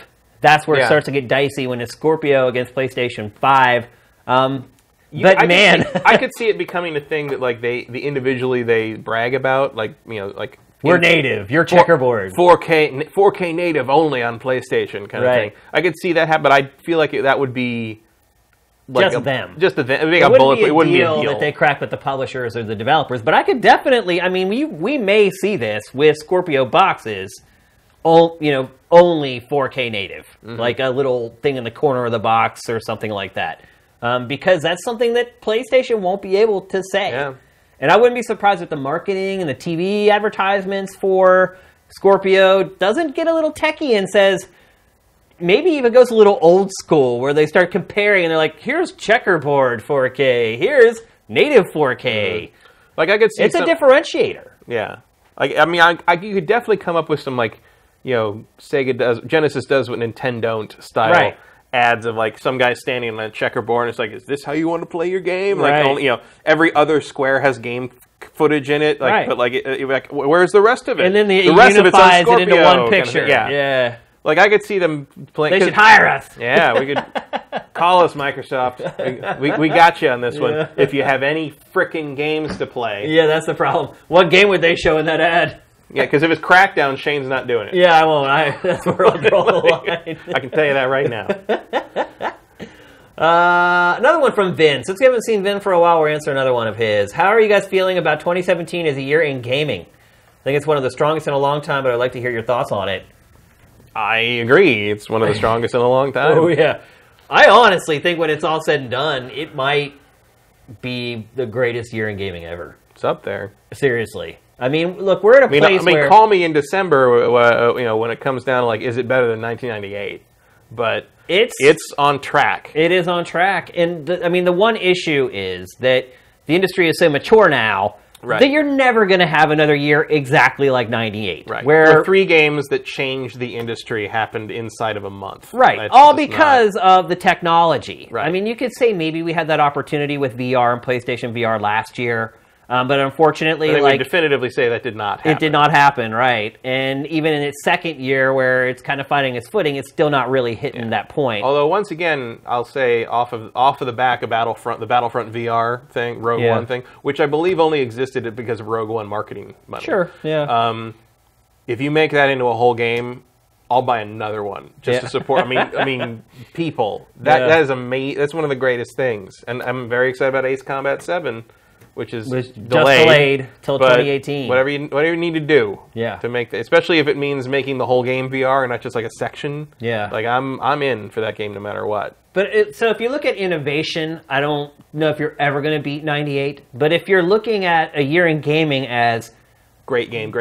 Just how many great games there were. I honestly think this year might be the best year ever. And we're only halfway through. I mean, it's tracking that way right now. Certainly if we get a Mario and God knows what else we don't know about yet, a revamped Assassin's Creed, like, Far Cry 5 makes it, like if Red Dead Redemption 2 makes it. I mean, there's a lot of heavy hitters still to come. Yeah. And, I mean, it could be like, 98 may be still the better year in terms of landmark watershed games, but 2017 might be the best year in terms of, back up the truck. Yeah. Just dump them in the garage. I'll get to them when I get to them. Yeah, which maybe never in my case. Sweet Cheeks Magoo, my favorite name on our chat every week. How has your enjoyment or habits of gaming changed as you get older, and how do you think they will continue to change over time? Another great question. Because they're knocking it out of the park today. I don't know how much my habits have changed, but I know my wife's tolerance for video games has gone way down. Playing Persona 5, which, by the way, I know we're going to talk about it again. I thought I had finished that game, and I don't want to spoil how the end of the game works, but I had finished the mission of the entire game. Right. Finished it, saved it, put it away. Done, right? I'm getting ready to write the eval, and I'm like, okay, well, I just need to briefly check out the Game Plus. I had not finished the game. No. You mean the Mementos? Yeah. Yeah. That's where I am. That's where I was before when I was talking about almost being done. And I tried, because I was too busy doing other stuff and playing other stuff this week, so I didn't finish it. I did try to get through that final Mementos section on the weekend, and I fell asleep. Yeah. Because it's so long. Boring and long. But yeah, no, it keeps going. Yeah. Anyway, my wife will not let me play Persona on the TV anymore. Oh, my girlfriend, even last night, I had the PS4 on when she was on the couch, and she's like, "You're not going to play Persona, are you?" She cannot. The music. She's like, music, I liked that at first, and she's like, I cannot take it anymore. And it's like, we complained about it, and then I saw someone shot back at us saying, "Oh, there's 150 songs on the soundtrack. Isn't that enough for you, or whatever?" It's not when they only play one of them during fights, right? Over and over. And my wife, when your wife gets pissed off about something, that's when you know it's bad. So that has changed my relationship with gaming. Between my wife and I, that has changed a lot. Like, she used to try games.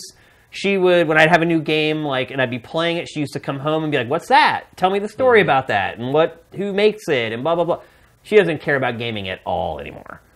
She did play Pokemon Go for, a couple days or whatever, but otherwise, her tolerance for me gaming and her gaming, completely kaput. She's over it. So that changes my perspective a little bit on gaming, because now when she comes home, I'm thinking, what am I playing? Is the audio going to annoy her? Do I need to put on my headset and charge my headset and play it with... It's so weird to be sitting here, my wife to be sitting here, and me to have headphones. It's just really bizarre.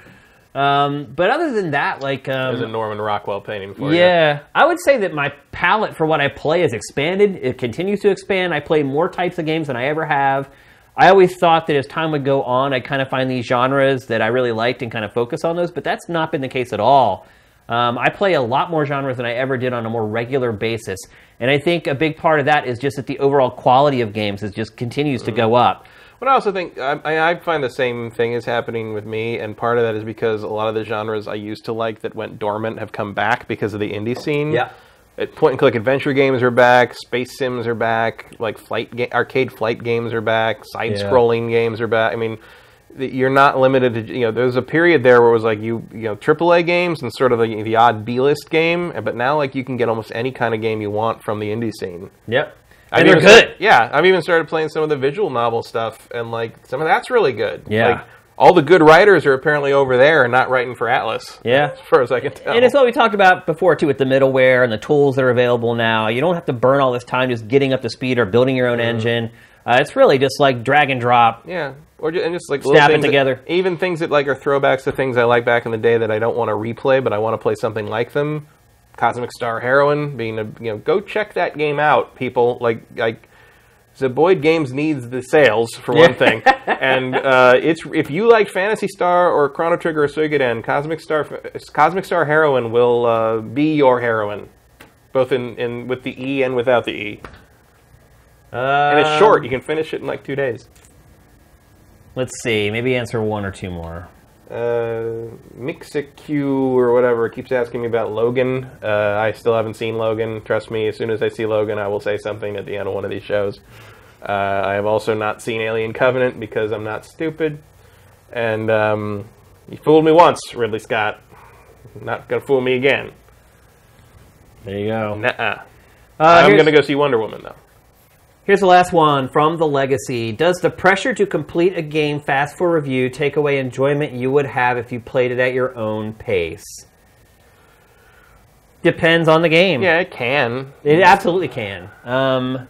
It depends on a lot of things. Yeah. It depends on the game, and it depends on the deadline, and how early you get it. Sometimes, like it used to be with Nintendo, sometimes we get Nintendo games like a month and a half before they hit retail, and you have plenty of time. But even Nintendo's really tightened that up over the last like 4 or 5 years, where you get it like a week before. With a game like Breath of the Wild, it was almost impossible to get it done in time. I think more often I found that, like, especially if the game is good, more often I find it a relief to be done with the work and go back to play the game more. Yeah, that's a good point. If the game is good, it survives becoming work to some degree. Yeah. Dark Souls on a deadline sucks, though. I'll tell you that that's much. what I was saying. It depends on the game. Any challenging game, if you're playing it on a deadline and you didn't get like a month before the deadline, yes, it absolutely affects your enjoyment of the game. Like, I can't even imagine playing Persona on any kind of deadline. I'm still baffled that these people got it done for embargo. I still cannot understand some people it. I know had it like 2 months out. Oh, okay. There were some of the outlets I found out got a reviewable copy like basically in February. Okay. Like around the time it was supposed to originally come out. That makes sense. So some of these outlets had an adequate amount of time to get through the whole thing. Yeah. But yeah, challenging games on a tight deadline, it will absolutely affect how much you enjoy it. I think the longer that you've done this, though, you learn to calibrate it. Like you realize, I'm getting frustrated because I'm on this deadline, but you also don't let that actually play into how you evaluate how much you enjoy the game. There are some games that like eventually get to the point where I'm like, I don't want to review that. Yeah. Like, I love the early Assassin's Creed games. I hit a point where I'm like, I'm not going to review that. I reviewed Assassin's Creed 1 and maybe 2, I think, and after that I'm like, I just want to take my time and have fun with these. Yep.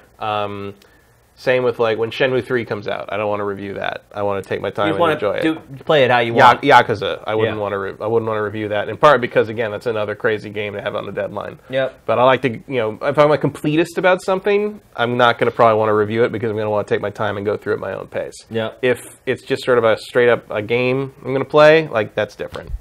Or a game that like where completism isn't a big deal. It's like you're not trying to fill in that whole that 100% completion thing. Like even in that sense, Dark Souls is actually a better game for review for me because I'm not worried about getting every single item and every single thing. I just want to get to the end. Yeah. Yep. So, but it can happen. But I can't think off the top of my head any examples of like games that I just didn't like after reviewing because it had been such a terrible experience. Because reviewing a game is really pretty easy as jobs go.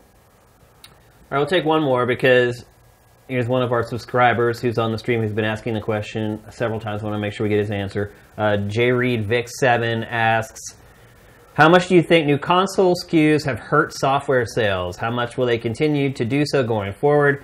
Doesn't seem like publishers and first party are on the same page this gen. Have they hurt sales? Well, he said how much. I mean, because everything's compatible with everything, I feel like that's not really a big factor. Yeah, I mean, as long as they're... Well, I don't know. I think Scorpio may be hurting sales a little bit. Maybe people are waiting to see if these games that are coming out for Xbox One are going to work on Scorpio, even though Microsoft has said that they will. The average consumer doesn't know everything we know. I think the average consumer doesn't know the Scorpio exists. You're right. So yeah, you're absolutely I don't think right. that's a factor there. Yeah, that's a good point. Maybe after E3? Yeah. Or maybe, I could see, like, you know, certainly with, like, if you're waiting for the Scorpio after it's announced at E3, maybe you're holding off on buying games because you're waiting until they look good on your new Scorpio. That's not going to start to eat into software sales probably until the fall, because there's not much coming out during the summer. Especially for Xbox. Yeah. But, I mean, again, we're also looking at, you know, this fall we're going to find out, was last year's, you know, drop in sales for all the AAA stuff, was that because of was that a last year thing, or is that the new normal? Or was it people, like he says, waiting for better hardware, worried that the new hardware of these games won't work with it? If those people were there, then how the hell did the Xbox One S sell like it did? Yeah, that's a good point. Like I don't think the people that make these things big million seller hits are not informed enough to know that new hardware is in the pipeline. For it to impact whether they're going to buy a game or not. I agree. Yeah. And again, as long as they're compatible, it's not. I don't think it's going to be a big shot in the foot. Yeah, basically. I agree. So that's going to do it. That'll wrap it up for GameFace episode 88 right here on Sifted Games. Hope you guys have an excellent weekend. E3 right around the corner. We're going to start ramping up. A lot of other shows have already been doing their E3 predictions, blah, blah, blah. We want to wait till it's a little closer to the show. It's still a month away. I get these sites have invested a ton of money in E3, and we used to be guilty of it at GT too. And it wouldn't be our decision. Well, it would be the guy who wrote the check for the budget who would be like, hey, you guys should probably start hyping up E3 because we're spending a metric ton of money on it. Well, it's also kind of a... You know, there's actually games to talk about this May, which there aren't always. That's true. Yeah. So we have not been without topics on GameFace at all. But we'll start ramping up for E3 very soon, folks. So everyone have an excellent weekend. GameFace is up and out.